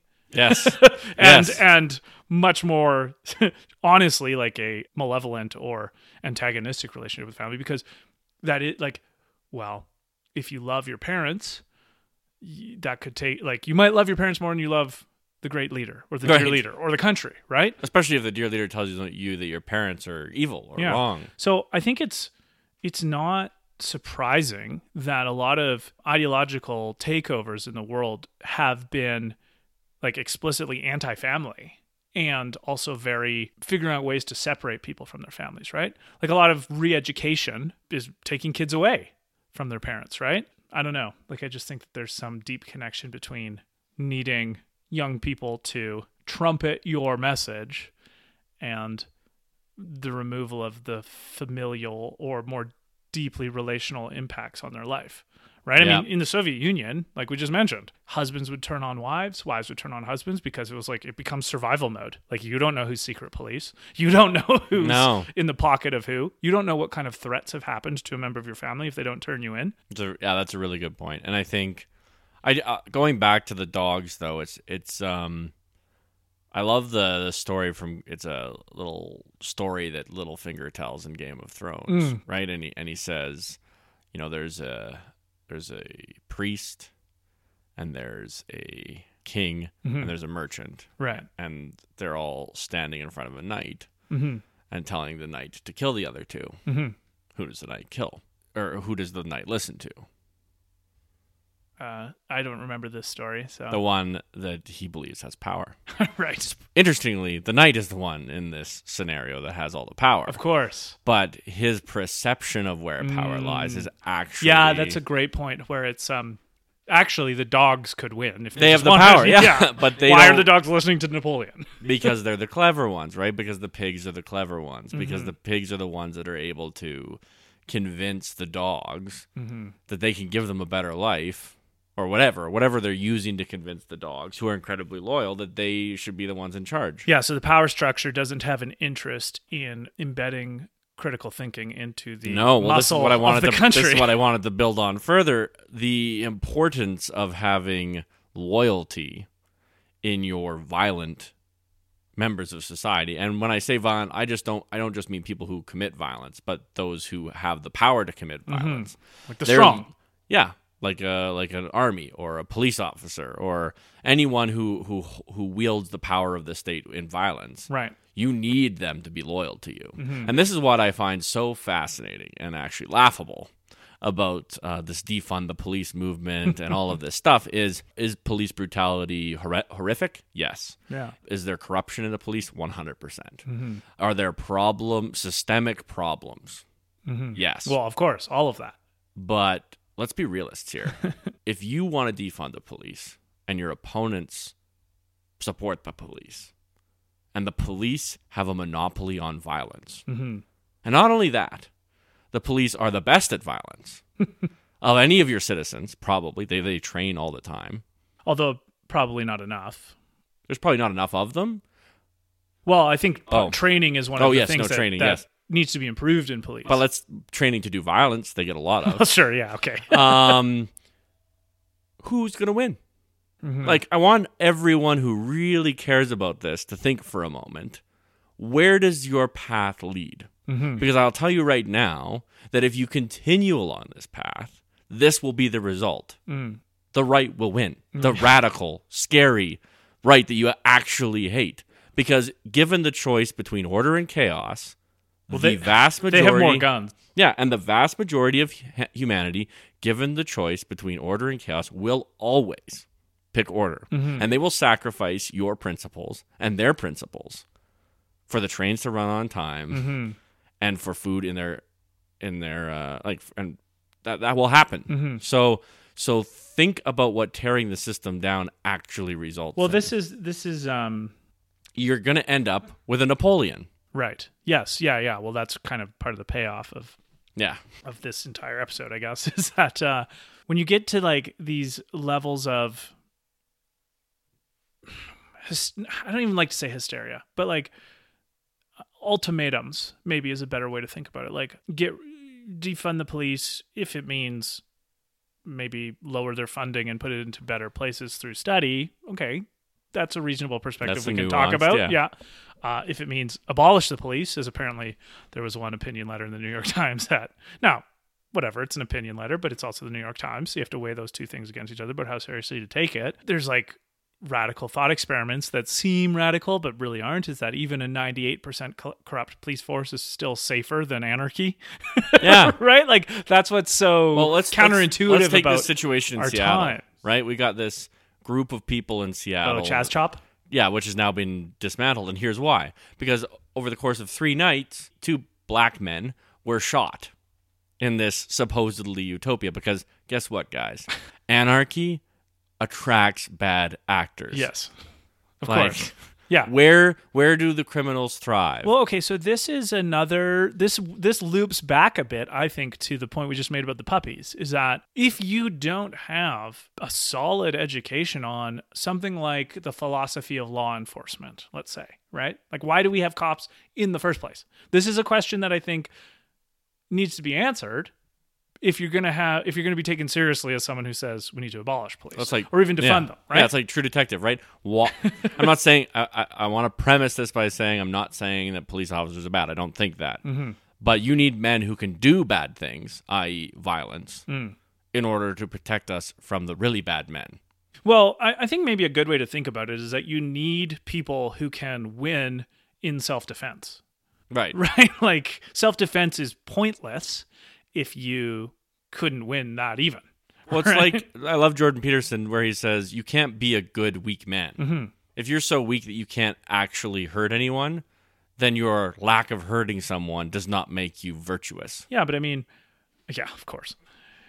But like I'm thinking about that case in Seattle of, you know, the autonomous zone, and like if you really had never been taught why the advent of a police unit or force in human civilization was actually a massive gain in freedom and safety. Yeah. If you were never taught that, if your experience with cops in your own personal life has been relatively negative, and maybe even negative because of racial reasons, let's say, I'll even grant that for the sake of argument. If you've never had that education in the first place, if you've only ever had bad experiences with cops, why not float this idea out there of an autonomous zone where anarchy rules? Like, I can see why that would be really appealing for some people in the world. For an idiot. Yeah. Yeah, but I'm not... This is the point, is that those puppies weren't idiots in Animal Farm. No. They were just hijacked by a bad actor at a young age. I don't think a lot... Like, I honestly feel this. I don't think a lot of the young people who have a fervor for defund the police are idiots. I think that it's tempting to call them that based on obnoxiousness, right? Right. But I think the right antidote is fortitudinal scholars reinvesting in the philosophy of law enforcement in the public square. Well, maybe this is like a fundamental first principle that you and I disagree on, but I would say that I don't believe that facts matter. I think people's lives, and I think we see this in Animal Farm, which is why I bring it up, people's lives are ruled by emotion. Let's take, why do the animals... Well, but our institutions are exactly the things that make our emotional outbursts have less and less which is effect on our why lives. we need something like the police force, but looking into the philosophic underpinnings of it and educating people on that, I don't think that's going to have the same impact. Well, it depends. I mean, it depends. These would be, in theory or in principle, empirical things we could find out about the population. True. Right? Like we could, I've heard these numbers floated of like how the fringe right and left are actually just 14% of the entire tiny. population. Yeah. So it's like the joke was, we're the 86%, right? Like, it's not that I don't think people have emotional reactions. I just think that there are a lot of people who are capable of, over time, course correcting based on information that comes their way. And that's all I mean, is that there wouldn't be zero obnoxious airheads in this, but there'd be less. Especially if you like, those puppies are all caught up in a moral fervor. They think they're doing the right thing for Napoleon, right? Because Napoleon's the one who's been feeding them their whole life. So that's just an interesting way to think about it. True. Right? True. So anyway, I suppose we should move in a bit into the propaganda aspect of Animal Farm. This is a very important part. So the main propagandist is Squealer, and here let's just bring up a couple of his lines. He's saying this to the animals: "It is for your sake we drink the milk and eat the apples." So he's saying, well, we don't really want all the best food on the farm, us pigs, but we need to be your leaders. So without us, fully fed and watered and milked, I guess, you're not going to get the best out of us. And do you really not want to get the best out of us? We're doing it for you. Yeah. Right? So it's a form of manipulation there, where it's like the facts on the ground haven't changed. We're still getting all the best food and you're starving, but now you feel better about it. But do you really not want us, your leaders, to be at our A game? Right. Are you that level of even traitorous where you don't want us? So it's like, this is interesting. It is pre-programming the idea of guilt on the people who are just simply curious about a legitimate question. Like, well, where's our food? Where's the food? We all worked for it. Shouldn't we get some too? Did we not earn it? Aren't all animals equal? Well, do you really want to like be so selfish as to take away food from the people who are trying to make this place better? Mm-hmm. Right? Now, if you don't have a critical thought or a critical mind, yeah, I could see that working. Yeah, right? Me too. And so then just questions that Squealer asks are like telling his comrades leadership. He's actually the character that says comrade in the book the most, which is funny. Yep. He's telling his comrades leadership is hard and they should be grateful. Are you sure you didn't dream it? Right? And he gaslights the entire farm all the gaslighting. time, right? He's like, oh no, it didn't happen that way. You're just misremembering it. Makes them question their own rationality all the time. The animals are always in agreement with who is ever speaking in the moment. Yeah. So it's like everything sounds so good. So I think, where do I want to land here? Something like against beds, never. And the manipulation of vague language to be used later. So I think we can't. We should bring up here the idea of the vagueness of language being part of the lifeblood of the propaganda of the tyrant or the ideological takeover of something, right? So I think we mentioned before on House of Cards where Frank Underwood is trying to pass some sort of like really, really dickish and probably unconstitutional thing, right? I can't remember what it was. And he says, the lawyer is there and he's like, oh, we probably shouldn't do this. I don't know if we can really do this. We might get caught, or we're going to get a lot of pushback from this. And then Frank says, well, but legally, can we do it? And the lawyer says, well, the language is sufficiently vague. Yeah. Now, this is another Orwell point. He has a great, I guess it's an essay or several essays compilation called Politics in the English Language, where he masterfully delineates the difference between clarity and confusion, and how the Soviet Union and Stalin used unclear language to be dominant. And the pigs do that. Not only do they use unclear language, they redefine their own commandments. Yes. Pigs should sleep in beds with sheets. Yeah. Right? Or drink alcohol to excess. To excess, right? Now, what counts as excess? Where are we going?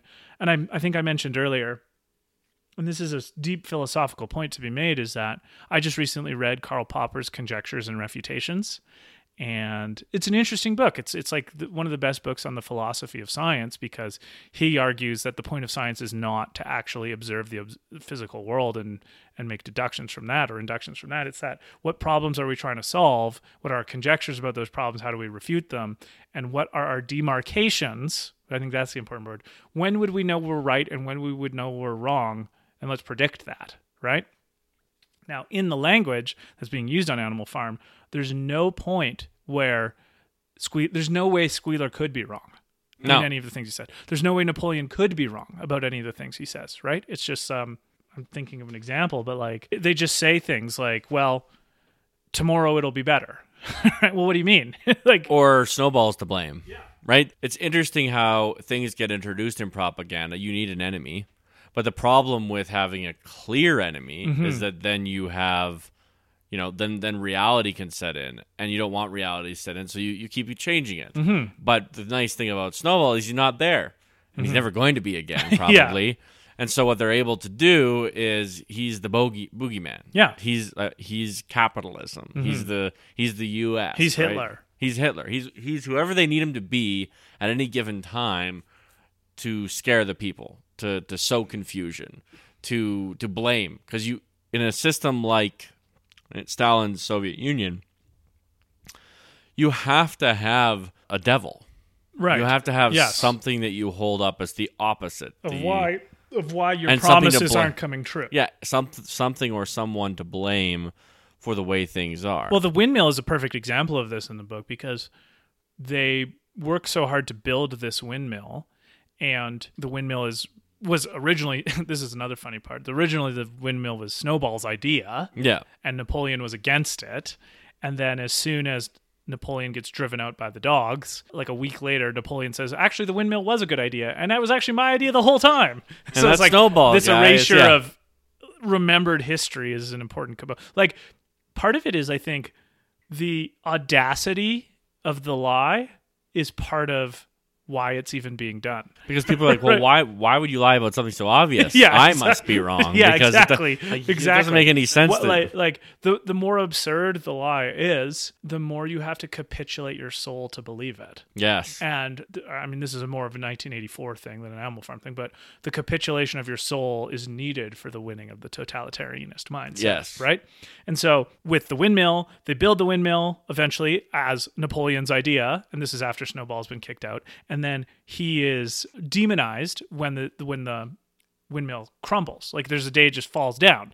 And objectively, / what all the neighboring humans say is that, well, you didn't build the walls thick enough. Yeah. You didn't make it strong enough, so of course it was going to fall and then the note I made on this point is like, well, this is the whole point of expertise and meritocracy, is that you find, like in a capitalist system, and I mean this in the most positive sense of the term capitalist, you actually find I can't believe it. You find the best windmill maker, right? Right. You find the person who's the best at making windmills, or you figure out some way to do that. I mean, this is why we do reviews on, on leave a Yelp review or something, right? Exactly. Or more ideally, you have an expert reviewer reviewing experts, but expertise and capacity and meritocracy are a problem in the first place on Animal Farm, because if all animals are equal, then there shouldn't actually be a better windmill maker than any other animal, because that wouldn't be equal, right? So you have a logical conundrum here, which I actually think is not really a problem, because you're talking about different kinds of equality, talent versus moral worth, which are different forms of argument and very comprehensible to any listener with a reasonable mind. Nevertheless, once the windmill falls, because you didn't make it well, because you don't know actually how to make a windmill, here's this important part, and this is like a central problem that I want to get at, which I don't think is necessarily unique to our viewpoint, but I haven't really heard talked about much more, is that the tragedy of Animal Farm, and this is the deepest tragedy, is that it doesn't even solve the problems it says it's going to solve, right? It doesn't even rise to the level, even with all of the abuses that go on, you're still not solving the problems that are there in the first place. They're actually worse off. Yeah, they do rebuild the windmill later, but however, the whole point of the windmill was so that they could eat better, that they could have more relaxation and leisure. Now, are you going to make a better windmill by blaming Snowball for its demise? No. Well, of course not. Right. Right? Right. You're not improving your farm by just blaming Snowball. You're not improving the Soviet Union by just blaming Trotsky, right? However, the energy has to go into this blame because there's a hole in the ethos in the first place, which is anti-meritocratic, right? So this is the tragedy, I think, the deep tragedy of pervasive ideology / communism / cultural Marxism, identitarianism, whatever you want to say, is that this seems controversial, and I don't think it should be. Let's say you do defund the police. Let's say you get rid of them. Does that help black people? I would think that that's one of the communities that would be hardest hit by the erasure of the police, right? So a lot of times, well-intentioned, potentially well-intentioned ideological claims, if brought to fruition, don't actually help the people you're claiming to help in the first place, right? Which is an important thing to think about when you're going about trying to solve problems. Like, it is, but that's not how the world works. Well, I don't know about that. I think that a casual review of history is that we have solved a lot of problems. There have been a lot of actual problems solved, or at least improved, right? Right. Like life expectancy is, 80 something for humans now, and it used to be 40 or 35 even 150 years ago. I would call that an improvement. Infant mortality is way down. I would call that an improvement. But there are I metrics think, where this happens. I think that what I mean to say is that doesn't happen because the people that are proponents of defunding the police are re-educated. That happens despite those people. Those people are the ideologues. They're not the scientists. They're not, because the scientific mindset, the critical think. Yeah, the critical, let's call it the critical, is not actually, it doesn't care about being right and wrong. It cares about being less wrong. Yeah, but I think it's concerned with being less wrong in order to solve a problem. Right, exactly, which is not actually the concern of the people saying defund the police. Yes, but however, they don't actually, like, it isn't actually about making the lives of black people better. But this is the important part. The animals on Animal Farm don't know how to counteract Napoleon's point when he says it's actually Snowball. No. Right? And not even that, because some of them would, right? Like I think Benjamin would have that, and maybe a couple of the other pigs who get... It's that the power structures are such that there is no safe way for them to have a public hearing about it, right? Mm-hmm. There's no public square. There's no open inquiry, right? I mean, we even think about this. The structure of the government of Animal Farm makes the behavior of the power structure of the Animal Farm completely invisible to all of the people who it affects, right? Mm. And that's different than, like, I think it's even Squealer mentions, like, well, we have documents saying that Snowball, actually, he didn't even, this is the most audacious part, he actually fought with the humans out of the cowshed. We have documents we can't show you. Those are classified. Yeah. Right? Right. Now, countries that are nominally open countries, eventually documents do get released to the press, right? They do get released to, what is it called, the Fourth Estate. And so what is different is not that the ideologues are going to be, you're not going to go up to like the true believers or the sheep of Animal Farm and say, well, actually, if we had a better windmill maker, they'd know what to do here. You know, they're just going to blare the slogans at you. But you could, in theory, and I would say in practice, we have countries like this where there are internal mechanisms in place so that people who don't think that way can make their voice heard. Yes. Right?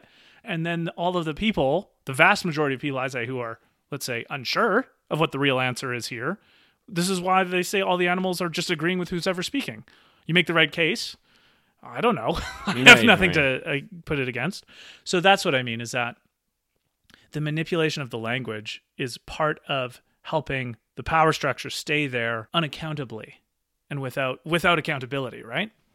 And so I think that's subtly different than saying, oh, we need to go convince the ideologues that we need meritocracy. Yeah, there's a subtle difference there. Here's something else I would say. The people calling for, I'll say it, like they're being used. right? The like the people calling for the defunding of the police, they're the sheep spouting the 2 legs are better than 4, and tomorrow they might be saying, 4 legs are good, but 2 legs are better, right? Like, they're easy to manipulate. These moralistic, passionate youth who think what they're doing. I mean, it seems simple when you talk about the 4 legs and the 2 legs, but let's dig into defund the police. Who benefits from an attack on the police? Well, in the long run, it would be like the warlords or the mafia. Well, yeah, in our nation, but let's think about it more broadly. What is social disintegration? What is the social disintegration of the United States? Who does that help? Well, right now it'd be Russia and China. Yeah, well, exactly. Right. So why wouldn't they want that?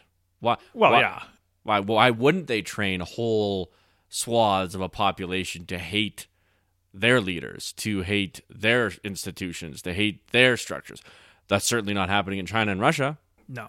And it's not happening because they know the weakness that creates, and they just won't be allowed. And so freedom has become our enemy. Yeah, I don't know if I'd quite get to that point. I think uneducated. I'd have to think about that, but I don't think freedom is our enemy. I think it's freedom is being used against us. That's the better way. Well, yeah, by actors who understand its weak spots. By malevolent actors. And I think the antidote to that is just, maybe this comes back to our Molly point, people of influence and goodwill making their voices heard in a more common sense and reasonable way. Well, I mean, it all has to start at the level of the individual speaking truth as much as possible, wherever possible. Yeah. Like, it's that great Auden poem, like, all I have is a voice, to undo the folded lie. Yeah, and that's exactly what is not possible on Animal Farm. Yeah. If you speak up in China or in the Soviet Union, the result is you're dead. You speak up here, you're fine. But people don't understand that that's a value anymore because the uneducated masses are easily influenced into moral outrage, and their moral outrage is just justified enough that they never question it. Yes. Well, I mean, that's why the long-term fix is education. It really is. I mean, I can't think of more strong, thoughtful, critical thinking individuals. That's the only long-term That's the fix. only... Well, and yeah.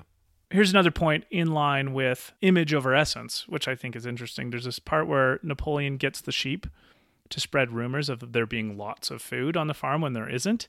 And he fills the bins with sand to the top and then just food on the top because he remembers the importance of appearance over essence, right? Yeah, exactly. So, I mean, especially like with a lot of the starvation that the Soviet Union went through, I think they couldn't have their people. They couldn't have the outside world or their people believing that their system was failing because that would make people begin to question it. So when it's funny because ideology has to cover up its failings in order to perpetuate itself and violently attack its critics. Yeah. Because as soon as its failings are exposed, the legitimacy of that ideology begins to crumble. Well, yeah, because the promise of the revolution is the inspiration, not the fruit that it renders. Yeah. Right? That's why the sloganeering is so crucial, and that's why I would just encourage anyone to be suspicious of slogans. Right? Period. When you, in any fashion, it could be, it could be a hashtag. It could be a hashtag. It could be Jesus is the way, the truth, and the life. It could be anything. It could be anything, right? Well, here's a good example, right? Is the Kony 2012, like the moral outrage across the globe. And it did nothing. Kony's still in power. Yes, right. Yes, yeah. There's an interesting tangential psychological fact there about the. I call it pat yourself on the backism. Yeah. I don't even want to call it virtue signaling exactly, although it's something akin to that. But because virtue signaling, I think, is a social phenomenon. Pat yourself on the backism is how you actually like deceive yourself into thinking you've done phenomenon. Yeah. Like the psychology of self-deception into thinking you've done something really important. And I mean, like, I'm not excluded from that. I remember very vividly about 10 years ago, I went to Haiti with some friends and we delivered a whole bunch of like clothes and toys. And I was just on a high from this and met all these people at a school, and it was just great. And then I came back and I had a friend say like, well, what did you really do? Right? It was like, that country had an earthquake. It's butt fuck poor. Those people's lives aren't improved. Like they're still stuck there. Like, you're on this high right now, Luke, but what did you really do for that? Well, this is interesting. Like that's a great question. And the thing is, like, that's an ego attack Yes. for me, right? Yes. It's like, how dare you say I don't support the removal of Coney 2012, right? No. How dare you say I'm not on the right side of history here? But it's like, well, but what? Again, it comes back to me as like, am I solving the problem, right? And pat yourself on the backism. Part of it is that you're not actually solving a problem. Right. You're just Because if making you yourself were feel solving a better. problem, it would take a lot more time and effort. Exactly. Because real problems cannot be solved quickly. And dedicating yourself to the solving of a problem could be a very noble endeavor. Yeah. But you're not going to solve a... But the problem is actually one of instant gratification. Right? You want to feel like you've done something right now. And that's the problem with everything. That's the problem with dating. That's the problem with hedonism. That's the problem with all of these things, is it doesn't take into account that anything worth doing is a long and arduous task. Exactly. This is just a funny point that is fascinating because it gets kind of close to the realm of doublethink, which is more famous 1984, but also important George Orwell. There's a scene where eventually all the farm's problems get blamed on Snowball, of course. But there's even a few problems that they find out they fix, or I think there's a scene where something gets lost. It's blamed on Snowball that he stole it, but they found it again, and yet the rumor is still spread around that he stole it. So it's like, even when the problem is solved, he's still blamed there for doing it. Or even when the thing is found, It's he like, still he stole still stole it. Yeah. So like that's, I see the beginning of doublethink going on there in that one. Okay, so that moves us then in a little bit into the scenes of the confessions and the killings. Yeah. Right? Which are obviously very analogous of the kind of purges that happened in that time period. And the show trial aspect of all of that, where I think it's mostly pigs and chickens are being killed on Animal Farm because they are admitting to helping Snowball or something, right?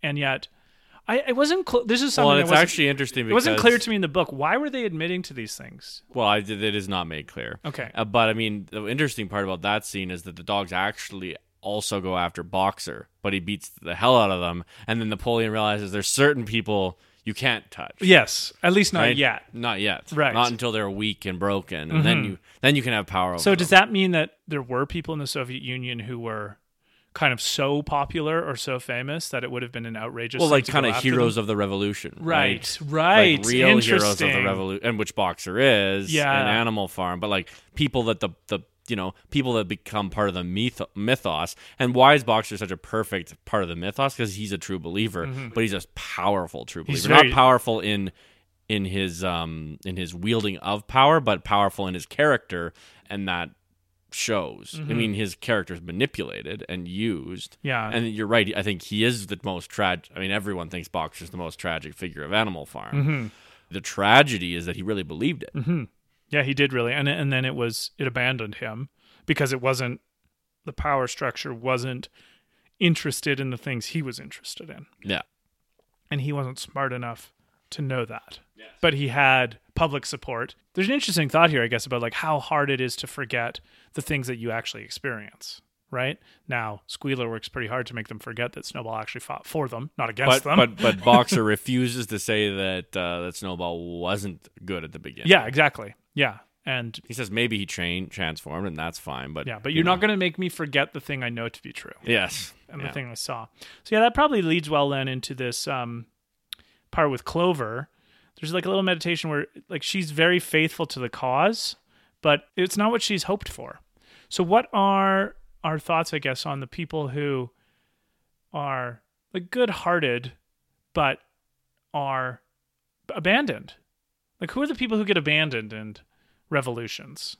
Well, I even think about this a lot in terms of Christianity, right? It's the people who firmly believe it all of their lives and dedicate their life. I mean, there's a great book called Silence that I recommend everyone read about the true believer and faithfulness, and then this seeming silence from the heavens, perhaps, right? And whatever you believe, I think it's interesting the disappointment that can come from having a false belief about something. and a false hope.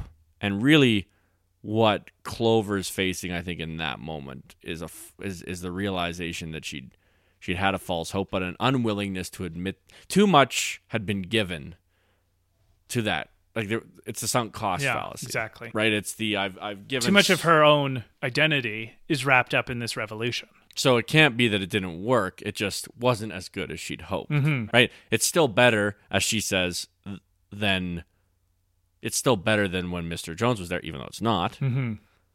But she can't say that. Mm-hmm. She can't say, well, actually, it's just empirically worse, because that would mean that everything that she dedicated her life to was of no value. Mm-hmm. And that I think we do ourselves a disservice if we don't admit that is an impossible thing to admit for a lot of people.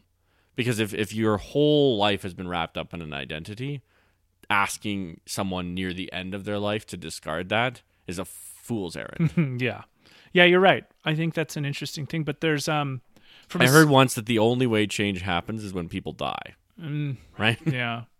I think psychologically, though, there's a sadness here that I just my heart went out to Clover, I guess. Yeah. Of all the characters, her and Boxer tragedy, the most. Right? Yeah, because she sacrificed as much or more than anybody, and yet she wasn't invited to sleep in the house. No. Right? She wasn't given privileges. She wasn't given hot mash or milk to drink. And I think what is a really important lesson here for her is that she's basically left with a couple options there, which is either to rebel against the rebellion, right? Or rebel against all of these encroaching things that she knows aren't in the spirit of the revolution, or at least the purported spirit of the revolution in the first place. Or, and there's kind of like a thought on this, she's the character that kind of just starts to, we get her inner monologue a little bit more than any other. We get almost no inner monologue except hers a little bit in this one part where she's like, she knows that the commandments as they're written now are different than what they were at the revolution. Like she knows that it's been changed, but it's like, she's like, but were they really different? Right? Like she's kind of like letting the sickness in so that she can live with herself. Yeah. Right? And I think that's probably what you're talking about, is that because the alternative is too painful, which is to say, well, I mean, in this case of the Soviet Union, by this point, it would have been, almost 30 years. It'd be like, I was wrong for 30 years. Can you imagine saying that about anything? Like, that would hurt. That would hurt. That would hurt so bad. I think that would take a level of bravery and maybe mental fortitude that I don't even know if I would have. Right? I mean, I'm glad that at my age I've started to question everything in my life. But see, so that's why I'm saying, like, I think a character like Clover is a lot of the gold in a story like Animal Farm, because, again, this is why narrative is so crucial, right? You're getting people's feelings, because we're getting her mind in her own time, which we never get in real life with other people, right? But it's like, that's what moves hearts and minds. It's like the example of a character like Clover or Boxer is exactly why it might be possible to even admit you're wrong, right? It's like, well, George Orwell noticed this about the human condition too, and even though it sucks, maybe I was wrong about this thing, right? Yeah. What would Clover do? What would Clover do? So, I don't know. I think I don't know exactly what I think about that, but it's an important thing, is that sadness around being wrong, but choosing to not accept it and just live with the consequences, because it's too internally painful to admit, well, the revolution was a lie. Yeah. Right? Or the version of it now is a lie compared to what it was. And I mean, it's accentuated because throughout the whole book, the anthem of the revolution is Beasts of England. But then it gets outlawed, right? Like the pigs outlaw Beasts of England, because by this point, the pigs are getting more and more comfortable with just being bald-facedly about them being in charge as opposed to about being the revolution. And so if they're the status quo, we don't want to remind them of revolutions, because we're the ones to be revolted against now, right? So I think that's just such an interesting political thing to pay attention to, is like the erasure. Okay, well, we got to talk about this. The erasure of history, good or bad, is a mistake. Yes. Right? Here's the two-step process. It's like, look, I've got no... I don't know exactly what I think about taking down Confederate statues, although probably I wouldn't be opposed to it because the Confederacy was built on slavery and racism, and those are things not worth venerating or celebrating. But they're important to remember. Yes. Right? Like, so we can take down Confederate statues, but we shouldn't forget about the Confederacy because that's the best way to let it rise again. Yeah. Right? Yeah. The best way to let a horrible thing happen again in history is to pretend like it didn't happen. Never happened before, or that everyone who was not to our level of purity morally is a Confederate. Yes. Let's say, yes. Right? That's an even more dangerous version of it.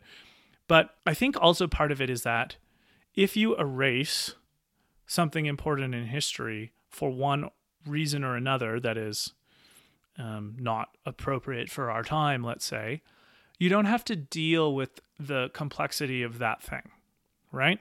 So this is a point Douglas Murray made when he was, I think it was Madness of Crowds he was researching. Douglas Murray came across a student at one of the colleges who said that Immanuel Kant came up between Douglas Murray and the student talking about it.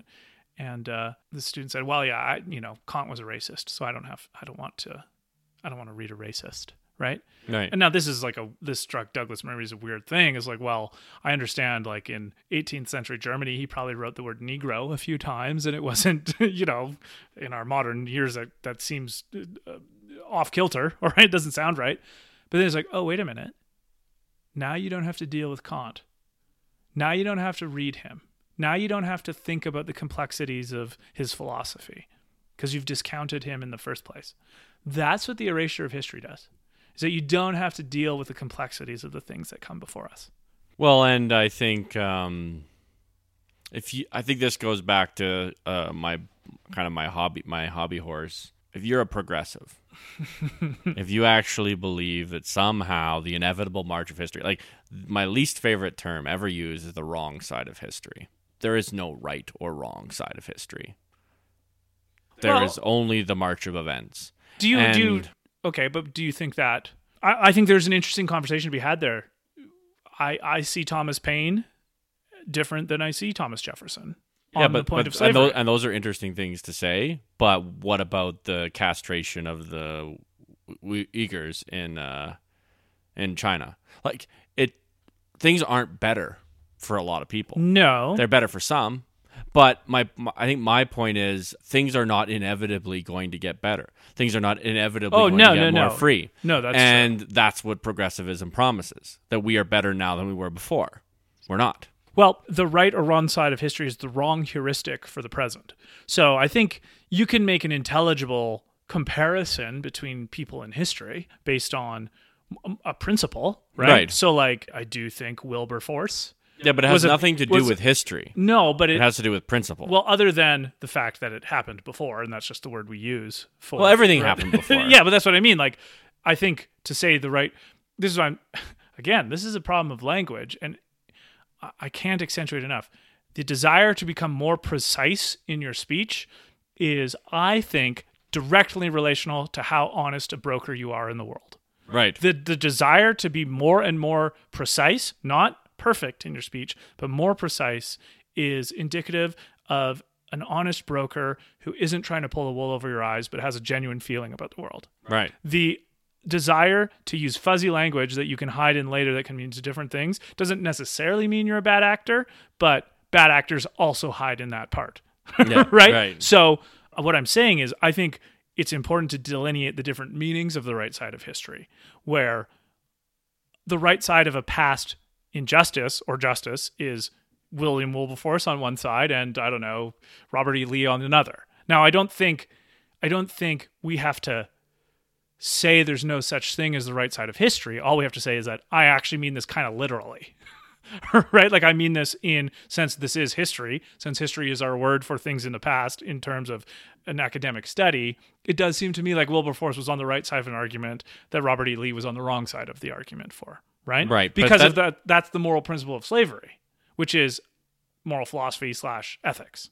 Right. Now, in the modern day, I think you're right. I think the hubris to say this is the right side of history and this isn't is just that, right? Like, But you of can't course. tell. You're not going to know. Right. But that's different than saying there isn't like some way of dialectic to figure out, or I shouldn't use dialectic in this episode, Right. conversation to determine, well, what's a better moral principle based on how we want to live now, right? And again, you're right. Like Karl Popper uses the term historicity as this idea from Plato to Hegel to Marx about like the inevitable march of history. Well, yeah, no, that's bullshit. But that doesn't mean there isn't like people better or worse to venerate in history, right? Now, I don't think you're saying that. I'm saying it's a distinction worth making. And maybe that's totally irrelevant, but I don't want in the future those two things to be connected when I think they're distinct. Right. That's all. Right. That's all. So I'm not even disagreeing with you exactly. No, I think I see what you're saying. Yeah. So you're right. Progressivism of like... But I guess all I'm saying about that is it gives you an inherent sense of superiority. Oh, they were wrong back then. Not just they, but my parents were wrong. Well, but that's my the grandparents justification were of wrong. people in Animal Farm, or the animals in Animal Farm, who are not totally believing in the shit that's going on, but what can they do about it? So they might as well believe in it. Right. Right. And that's exactly why Napoleon and Squealer are dousing and removing anything in the farm that might give the animals a different perspective on what to take about something, right? Like imagine all the animals who say, well, I wonder, maybe that windmill fell not because of Snowball. Maybe it fell because, we just don't know how to make windmills. Right. As soon as you give options, or what we might say the marketplace of ideas is free, Yeah, that some will becomes win, dangerous. Yeah. right? Like, because there's more parsimonious explanations for the windmill falling than a rogue boogeyman Snowball running around. How does one pig tear down a windmill? Anyway, right? Right. Like, how Right. would that work? What are your demarcations? Yep. Yep. So you're right. Again, what's lost in all of this is, well, what problems are we trying to solve? I like that. Yeah, I think that's a good distinction. Now that we've all puffed our feathers and peacocked and, brought our big dick energy to, our moral fervor, what problems are we trying to solve again? Yeah. Which is an idea totally lost on Animal Farm. Yeah. Because the problems they're trying to solve are how do we live a more hedonistic lifestyle for the rest of our days? Yeah. And all the while lying. So anyway, not a lot left, I guess, in this. Just all good things are because of Napoleon. So we see in the third act of the book, we see the transformation of Napoleon as leader to more like Napoleon as deity. Yeah. Right? Like, And Napoleon encourages being seen as a deity. and this is this is exactly what happened with Stalin and Mao, and in ways that I don't know quite as well, but probably things like Ho Chi Minh or Pol Pot or the dear leader. Kim Jong-un Yeah. in modern he day, is right? considered a deity. Yeah. Allegedly, the grandfather Kim Il-sung, all the birds sang in Korean on the day of his birth. So there are also these stories about the genesis. Yeah.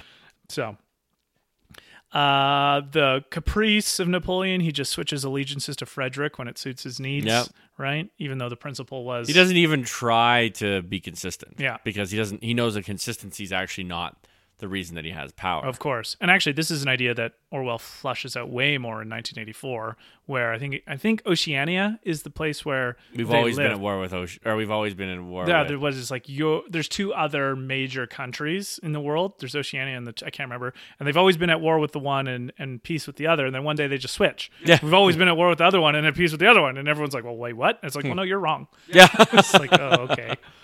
War is peace, right? Yeah, I'm glad you brought up the sheep because they're always bleeding the slogans. Mm-hmm. So instead of thinking, whenever an animal like Clover or Boxer, not as much, but Benjamin or a dog brings up like, well, what about this? The sheep just bleat, 4 legs good, 2 legs bad, like this kind of thing. It's like as if that were an argument. Okay, just a couple things, but I think we should probably. What was your take on Benjamin? What do you think? Because I think Benjamin represents the Orwell type in the world, the crusty.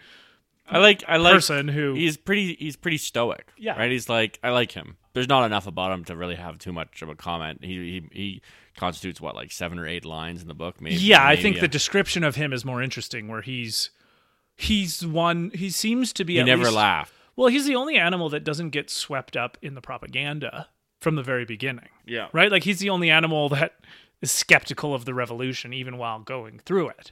Right. Like so, it's like he's, I guess, from a psychological point of view, Benjamin is the animal least internally destroyed by the revolution not being what it because he's like, portrayed this is just itself life. to be. Yeah. And I think he's supposed to be like a philosopher of sorts. Yeah, exactly, right? And someone who realizes that he can't control the tides of life and whatever happens externally, he can only control his own reaction to it. Now, his own reaction seems to be quite dour and yes, but I think the reason why he can be rescued from misanthropy is that he forges a really strong friendship with Clover and Boxer. Yeah, right. Even though he realizes that they don't have the same perspective on the world that he does, he realizes that friendship is his chief joy in life, which is why he's particularly miserable when Boxer gets taken And away. he can even be, I would say he flirts with wryness in some of his comments about what's going on, right? That's true. So, I mean, I think we've mentioned this before, but for me, the three things that predominantly make life worth living are, in ascending order of importance, humor, culture, and friendship. And I think Benjamin at least understands the friendship part of that, and maybe even part of the humor. There isn't much culture on Animal Farm, which is another important thing, is like, these zones aren't good for your soul. No. Right? No. The Soviet Union was bad for people's physical lives, but it was terrible for their soul because there was no art. Yeah. Right? There was no inspiration. There was Winnie the Pooh is outlawed in China. Exactly. Because the dear leader felt insulted at a comparison. Yeah. So they lose culture at any given moment when it doesn't serve the purposes of the powerful. Exactly. And I think that's because art is subversive. Of course, Animal Farm, I mean, this is so meta. Like, Animal Farm is one of the most subversive books in the history of literature because it's a fiction. It's why it was outlawed in the Soviet Union. Of course. But this is why when it was given to Poland during this time, everyone was like, how did he know about this? How did he know about how this was? And I think it's just George Orwell had a great sense of human nature. Yeah, like just almost a super attenuated sense about the way people are. Hey, yeah, but it's again, beautiful. He must have only known that because he spent time with so many people and thinking. Yeah, exactly. And then the what's that French word? Denouement, the end. The resolution of the story. Yeah. Defini. Denouement. I can't remember. It's Finny is French for finish. I don't know. Oh, Finny? That was just Fin. Fin. Or end. Yeah. Fin. Anyway, when the sheep change it, 4 legs good, 2 legs better. Yeah. And this is the lead into, and it's impossible to tell the pigs from the men. I think the last really substantive thing to talk about here is the complete inversion or annihilation of the idea in the first place, which is the essence of doublethink. Right? So throughout the the novella, the slogan was 4 legs good, 2 legs bad. Right? Now it's 4 legs good, 2 legs better. Complete inversion. So it went from bad to better than the thing that was good. Yeah. So this is a complete inversion. And this is a grand encapsulation of all the things we've talked about in this book. Like, the grand and audacious lie is so important to a tyrannical ideology because you have to basically abandon every critical facility to accept it, which is the whole point. It uses language in whatever way it wants. Well, 2 legs better than 4 legs? In what sense, right? Like, the word better, this is why I get frustrated when people say, well, you think you're better? You think you're better than that person? It's like, now I know kind of what you mean, but also better is a word that needs an external referent. So, better at swimming, better at.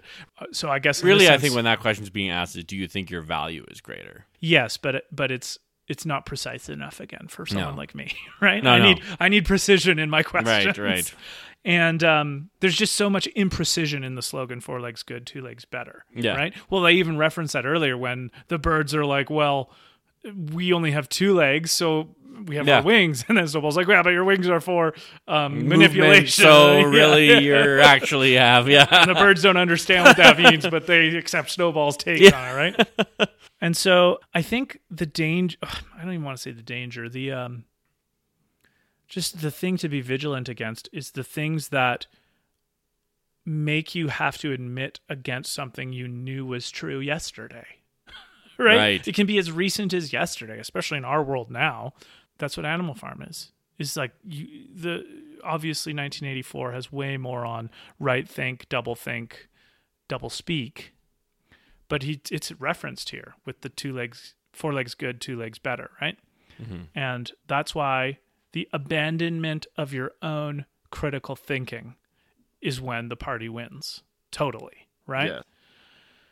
So that ending, the pigs becoming like the men, the hedonistic life of the pigs, just, I can't believe we've had as much history as we've had of ideological regimes that you could still hear things like, well, communism is still good. It's just Soviet Union bastardized it. Wasn't real. It's like, no. Human nature is deeper than these ideologies. And this is why I'm blown away by, again, someone like James Madison. Like, James Madison paid attention to the things Marx didn't in his analysis, which is why he talked about balance of power and checks and balances in the Federalist Papers, right? So anyway, what are your thoughts on all that?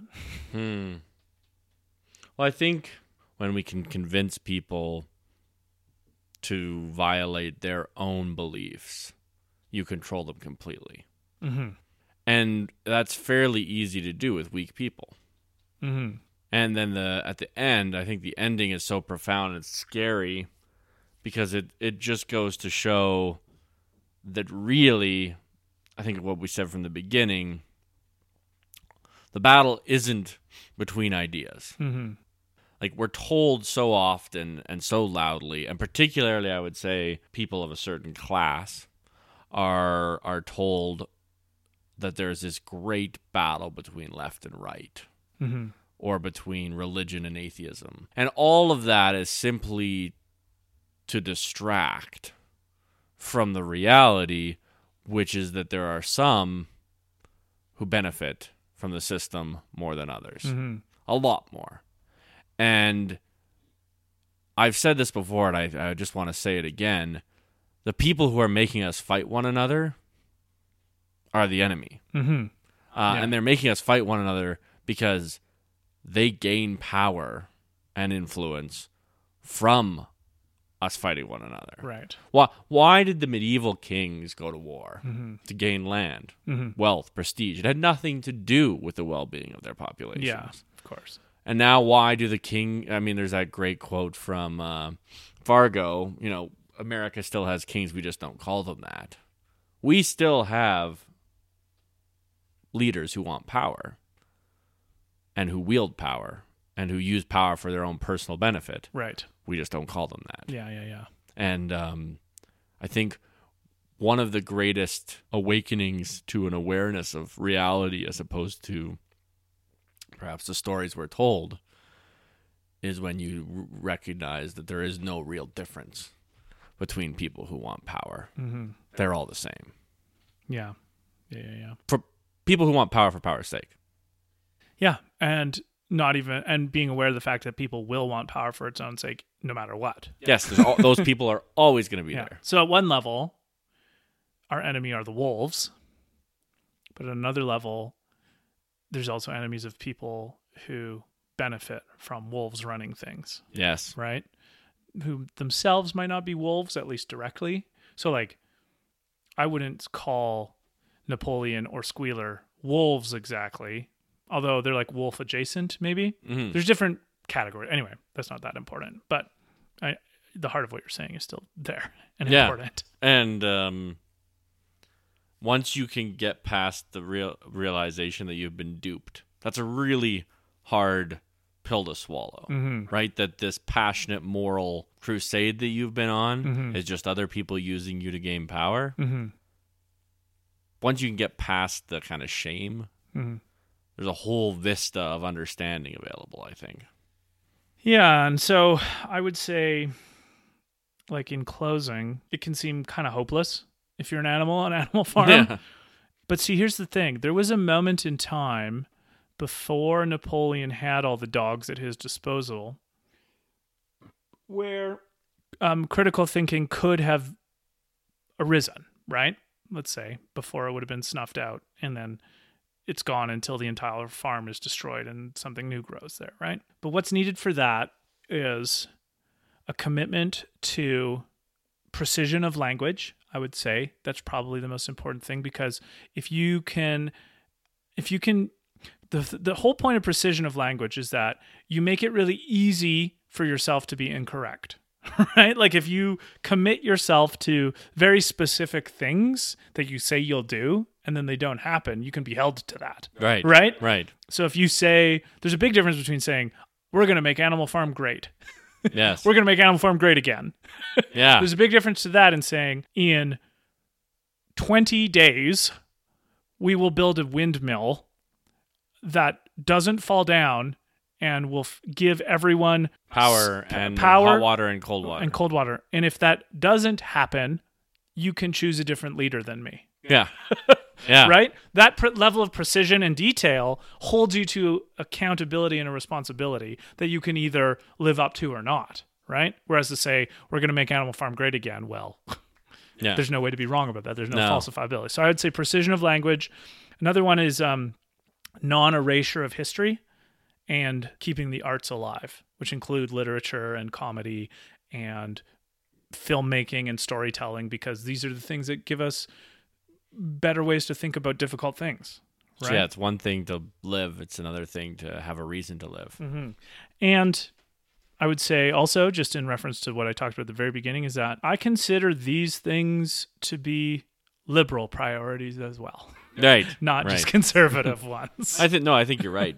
But I think when you say liberal, you're talking about something that isn't ideological anymore. It's philosophic. Well, that's why I would hope to precisely make the distinction. There we go. And then also, just again, probably most of you have heard of Animal Farm before if you haven't read it. George Orwell, he repays 10 times the investment. Yeah. If you invest, I don't know how many hours it takes to read this. I would so recommend reading, especially Road to Wigan Pier, because he's got an entire chapter on there that blows my mind, because it's the first time I really read about the idea of that the devotees of Marx and socialism don't love the poor. They just hate the rich. Yeah. Right? Right. The pigs of Animal Farm, they don't like the animals. They just hate Jones. Yeah. Yeah. Right? And in a sense, it's because they hate him because they want to be it. And they can't be. So, I mean, Orwell has these hilarious little quips about like all the latte drinking, fruit juice drinking socialists who've never even come close to a coal mine in their lives before, and yet are the great heroes of these coal miners. And, you know, those kind of people are probably who we would call the woke academics now. Yeah. Right? And that's just useful to remember that the great socialist, George Orwell, called these people out. You know, the great, I don't know, he's got so much great writing, and it's worth just engaging and indulging in him, because to me, he's the luminary of the 20th century, right? Yeah. If we betray Orwell, we are fucked. It's true. Because he's the last best defense against mental tyranny in a political sense. I can't think of someone who's done better than him. I think we're headed down that road. I think we're getting close to some very dangerous times. If you look at the world around us, totalitarianism is winning right now. And if you don't want totalitarianism to win, then it's your job. Well, then we have a great opportunity here to actually learn from the 20th century. Yes. Yeah. Yeah. Right? Or we're going back. Yeah. Well, who knows? What did they say? Was it Twain? History doesn't repeat, but it rhymes. It rhymes. Yeah. So, I mean, there's a lot of things that happened in the 20th century I do not want to hear the rhymes of. Yeah. Because the rhyme might be worse than the original. Yeah. Well, again, this is not a hard book. It's an easy book, hard to talk about because it's controversial issues, but I hope our earnestness and sincerity and hope for good in the world can come through, even some chastising comments throughout it all, because I can speak, I'm pretty sure for both of us, that we just really want to see the world improve. Yes. that I can't think of something I want more than that, like, that 9-year-old neighbor of mine who's from a biracial family to have the best possible life and getting all the opportunities that in many other centuries would not have been afforded to, a girl or someone with dark skin. I can't imagine anything I want more than for her to have just as good of a life as I've had. Yeah. And that's why we talk about these kind of things. Exactly. So, because the danger is actually that. Because that's the problem we're trying to solve. Yeah. That's the actual problem we're trying to solve. Anyway, this has been another episode of Really True Fiction. My name is Luke Mason. My name is David Parker. Happy Canada Day. And may the force be with you.